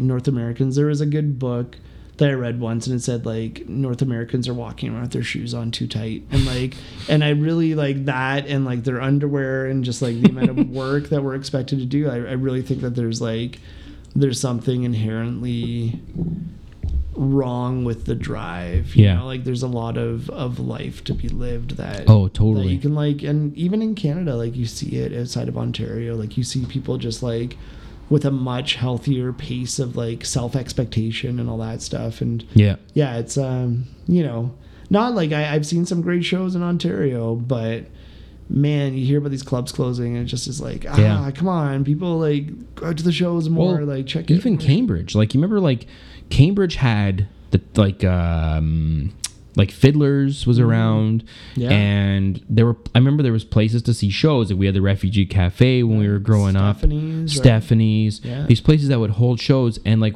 where have you seen a show lately in Cambridge other than like the Roseanne Bar, like we were talking about? Yeah, totally. There really isn't anywhere to see, like, even if a semi big band wanted to come through, there's nowhere in Cambridge for them to do that. Yeah, it's true. You know, like there used to be what was the big club that was near the Delta years ago, like way before our time, like in the 70s? I don't even There was a club there, and apparently like a lot of big bands would come through there. Are you talking, it was more like the Matador or something it was called? No, you're thinking Lulu's. Lulu's, yeah, totally. Well, there was Lulu's, which is, again, it was close to Cambridge, kind of, right? It was pretty much in between Cambridge and Kitchener.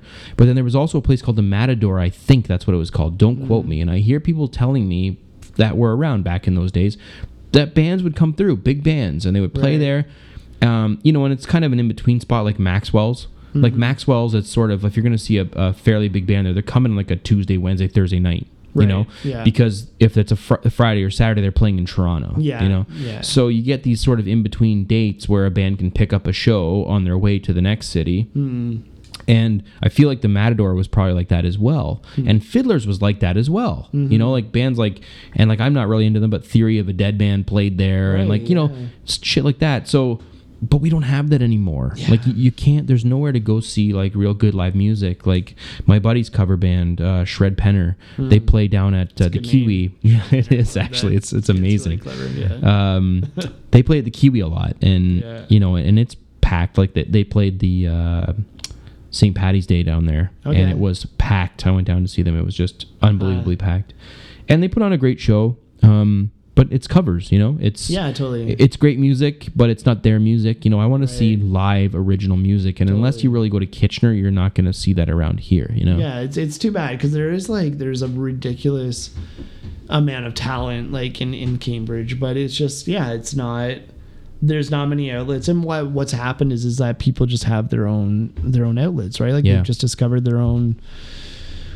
Places to do that. Like I do these like Fierce Mule frequency factory jams where I just like invite a bunch of people over and like that's pretty much it. I'll let you know when we do another one. It's really it's fun, and it's just like randoms show up, and then we just like people hop around on instruments. Sometimes I record them, and like I've never actually like I record them and then just share it with all the people that were there. I'm just like, here's a Dropbox link. That's cool.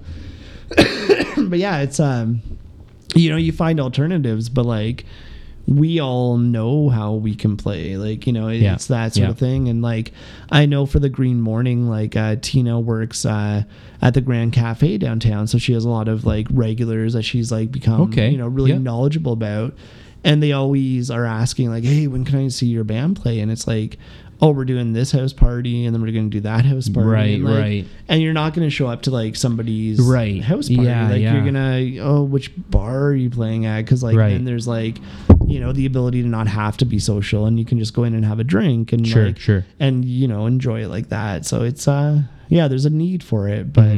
But who knows? Like, who knows what? Like, I know, as you said, the Golden Kiwi does stuff, the Black Badger does stuff, but it is like smaller. It's covers and smaller. I'm really interested to see what the Gaslight District is going to bring. Like, that's a really, it's exciting to me because it's like, it's half a block away. It's down the street. Yep. And like is it something like 400 or 500 new residents are going to be like in this neighborhood, and so there's going to be a need for those kind of venues, and I hope that people see that need and invest and like and make money off of it. Right. It's Eva and I, like my girlfriend, we've definitely like talked a lot about what that could mean for how we do stuff. Like she's a really gifted seamstress, and and so it's like, well, there's a lot of people that are about to move into town that are going to need their pants hemmed. Like, it's true. Like how does that turn into a business? And so there's not really a lot of those businesses around. Like there's one at the mall that I used that sucked. You know what I mean? Like they botched my pants. Oh, like, no. Yeah. And like, it's just, I didn't want to, I could have gone back and bitched and had them do it again, but I was just like, whatever, you know what I mean? Where I used like a small tailor, there was a tailor in Hespeler that I used. Did him perfect, but he's not open anymore. Right. And so, he was around for a little bit and he was an older guy and then it was gone. And so, like you said, like there is definitely room for businesses like that, because where people, I find like nowadays they want quality stuff, you know what I mean? Right. Like for a while we transitioned into just China made cheap, right? And now we're going back to sort of handmade, well crafted items. Even if they cost a little bit more, you're getting a better crafted item that you can have for a longer period of time.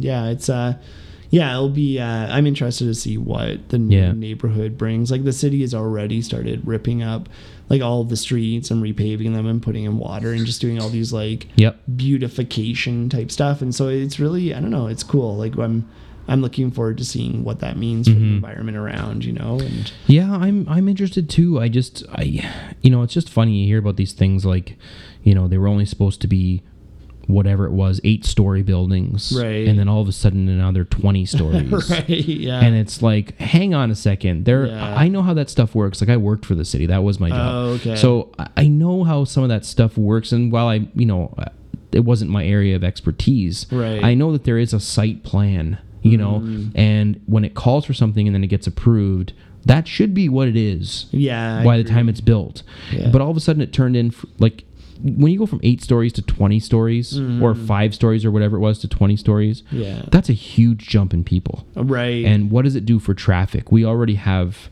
a terrible traffic flow through this town. We do, during peak hours. And now you're adding that many more people, that many more vehicles. It's silly to think they're all going to be within, walking distance of their job like in Toronto. Right, yeah. It's not that way in Cambridge. So you're going to have all these more vehicles, but I feel like a lot of those details get neglected, Yeah. So I'm almost a little bit worried about what it might do. It's interesting to see like the influx of people, the diversity it brings along with it. I feel like a lot of that stuff is going to end up becoming like student-owned places, or not owned, but student-rented type places, because it's so close to the School of Architecture and all that kind of other stuff. Yeah.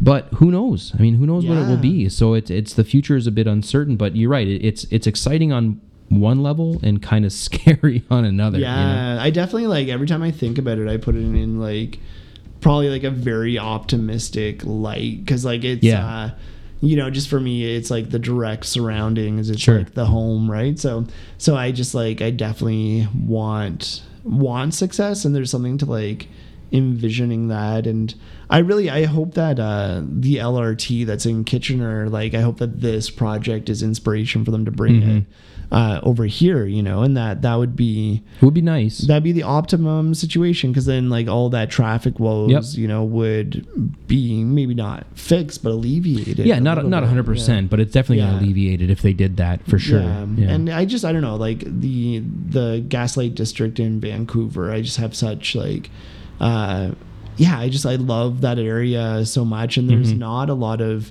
cars. It's just like tons of pedestrians kind of milling about, and it'll be interesting. It'll be like, definitely a big change. But you take a look at Cambridge, and over the past, like even the past 3 or 4 years since I've lived here, we have the Bridges is now in downtown Galt, right? And they have some interesting ways of like, so the Bridges is it's like a shelter, right? For people that are just like having a bad spot in life. But ultimately what's been happening is people have been getting shipped in from other communities. And then the policy at the Bridges is like, if you mess up once, you're never welcome back. So these people are sort of removed from these communities where they know a lot of people. They're dumped into Cambridge, and then they're given one night, and then they're on the street. And that's really had a diverse like impact into what Cambridge is, right? Because the population keeps growing because there's available rooms, but meanwhile these people have been through those rooms, are now in the street, but still in the same town because they can't afford to go back to their own like comfort zone where they have community. And so I kind of like, I view that as a completely necessary evil, to be honest. Like, because like when I see like the state of all of Canada, like there is a severe mental health addiction problem from coast to coast. Oh, like, for sure. And you run into it more in some places that are warmer, like Vancouver or what have you.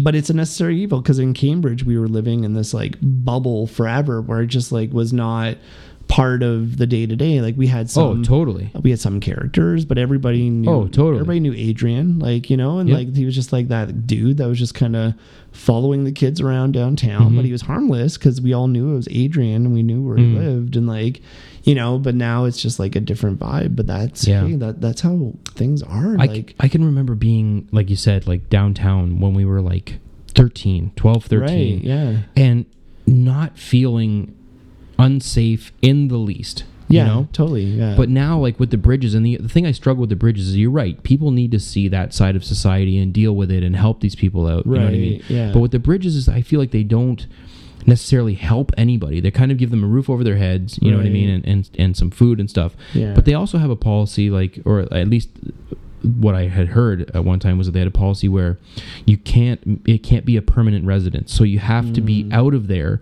an X amount of hours a day.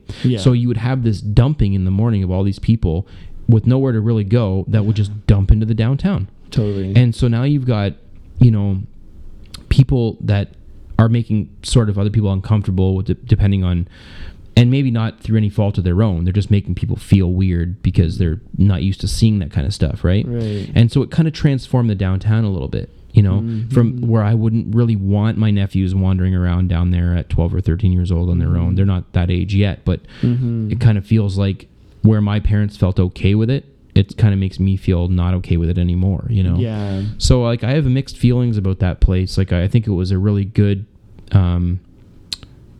it's a really great idea in theory, you know, but I think the execution has been somewhat lacking.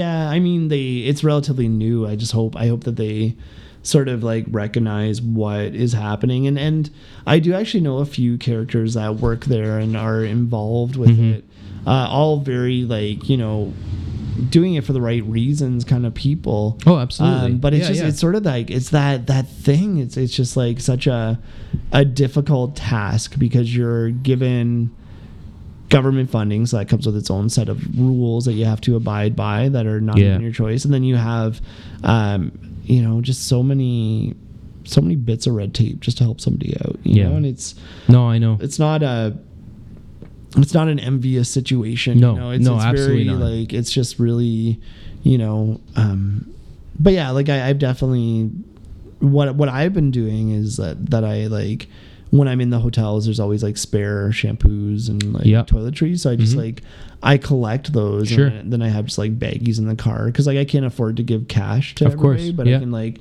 give you some like bathing supplies. It's a great idea, man. Yeah, nothing, absolutely. Right? It's a great idea. And so it's just like, you know, I think that's the kind of stuff that the community can do. I got that idea because actually Ian Light's dad, he took to just carrying around a bag of apples in his car. He'd just go to the market and buy a giant bag, and like somebody was asking for money, like I don't have cash, but here's like a couple of apples. Like, yeah, absolutely. At least you'll feel a bit like better after that. You for know? sure. So it's you know, I think it's a very small way to help out a very huge problem, you know? Yeah, absolutely. Yeah.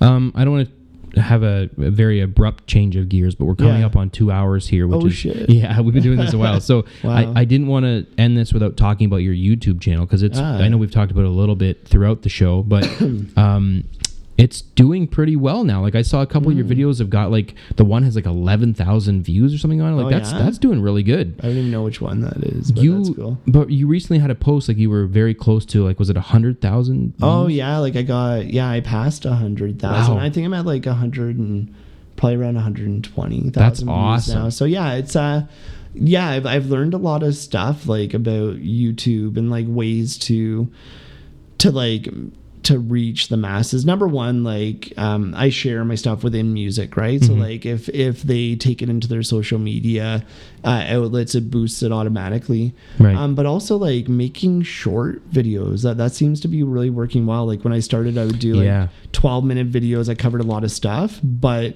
then I heard that if you have something that's going to be liked in a playlist as like a collection of other people's videos, and that's like way better. And so making something that's like, but it's I've been really lucky. Like it's been really fun. I got my first like Google check like just a couple weeks ago, which felt pretty good. It's just like, oh sweet, I just got paid for some monetization. And and all the videos are done by Dan Evans, who's in a band Dumpster. And so he's a really great dude. I've known him forever. Like he used to be in Trebendal and stuff. Oh, okay. Yeah. He was like the guitar player in that band. Cool. And we were at a party and he was like, oh, my computer like just cacked out. I have no way to do videos. And he was like totally a video dude. And I had a computer from Avid because I was doing a lot of trade shows. And so I was like, dude, do you want to trade like you shooting videos for a computer? And he was like totally into it. So then that's how that started. And he just like, he's well paid off that computer, but he just has kept with it. And like, I try to help him out however I can. Like if he needs something, I'll help him with it. But it's, it's been really nice to have him doing that because I'm just so busy. Like when I started doing it, I was like trying to edit videos. Well, that's what I was going to say. Is he editing them for you as well? Because that is a huge time like saver for someone that knows how to do it, you know? Yeah. And just like sitting down, like the Head Rush videos that we shot, he sent me a message. He's like, there's like 45 minutes of usable content. And like, that's a ridiculous amount of time, especially when you're cutting it into like 2 or 3 minute videos. Yeah, totally. Right? But like he's just he's very quick, he's very willing, and it's really like what he really enjoys doing, right? So it gives him a chance to sort of like work on the craft, but also build up a list of stuff that he's done, and like and he's totally like he's totally available for hire. So if anybody sees his videos and just like, oh, like, man, I wish that guy would. What's his name again? Dan Evans. Dan Evans. Okay. Yeah, and he can like, I'm sure you have links to stuff. Like if anybody wants to contact him, like just send me a message and like, I'll connect you with Dan because I want him to succeed. He's very good at what he does, and he's very efficient. Like he just there's definitely something to be said for editing and being quick at editing. You know what I mean? Like that could be the difference between someone that knows what they're doing could probably do it in 10 minutes or 15 minutes, where it would take somebody who doesn't a couple of hours. Yeah, totally. You know, to get all the edits just right and the camera changes and the syncing of all the audio with the video and all that kind of stuff, right?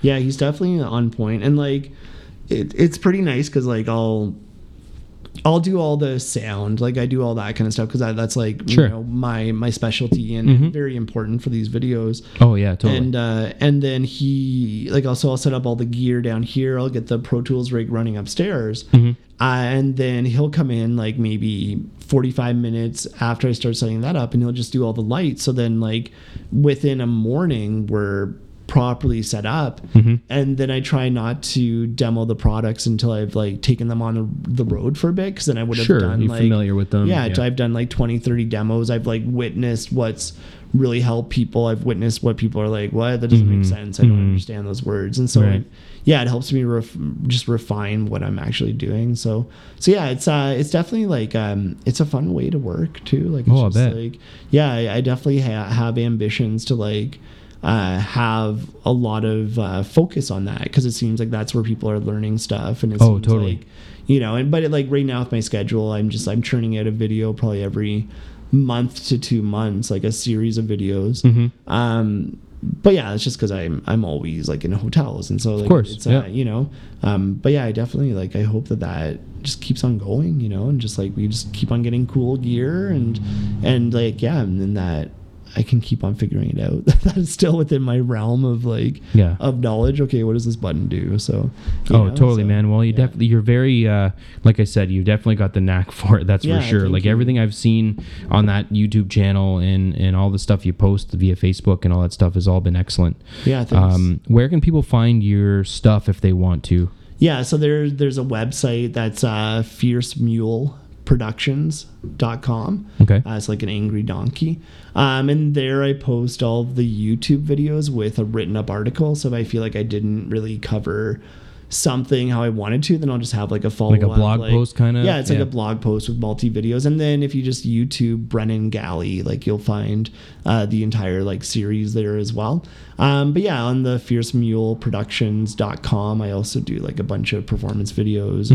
And there's Ambition. I post my travel schedule. So if somebody's like, you know, has a piece of gear, they want to ask questions, or if they are thinking about buying something and they want to see it in person and they want me to like show them how it works before they buy it. So that's cool. I post all that stuff, like my schedule there as well.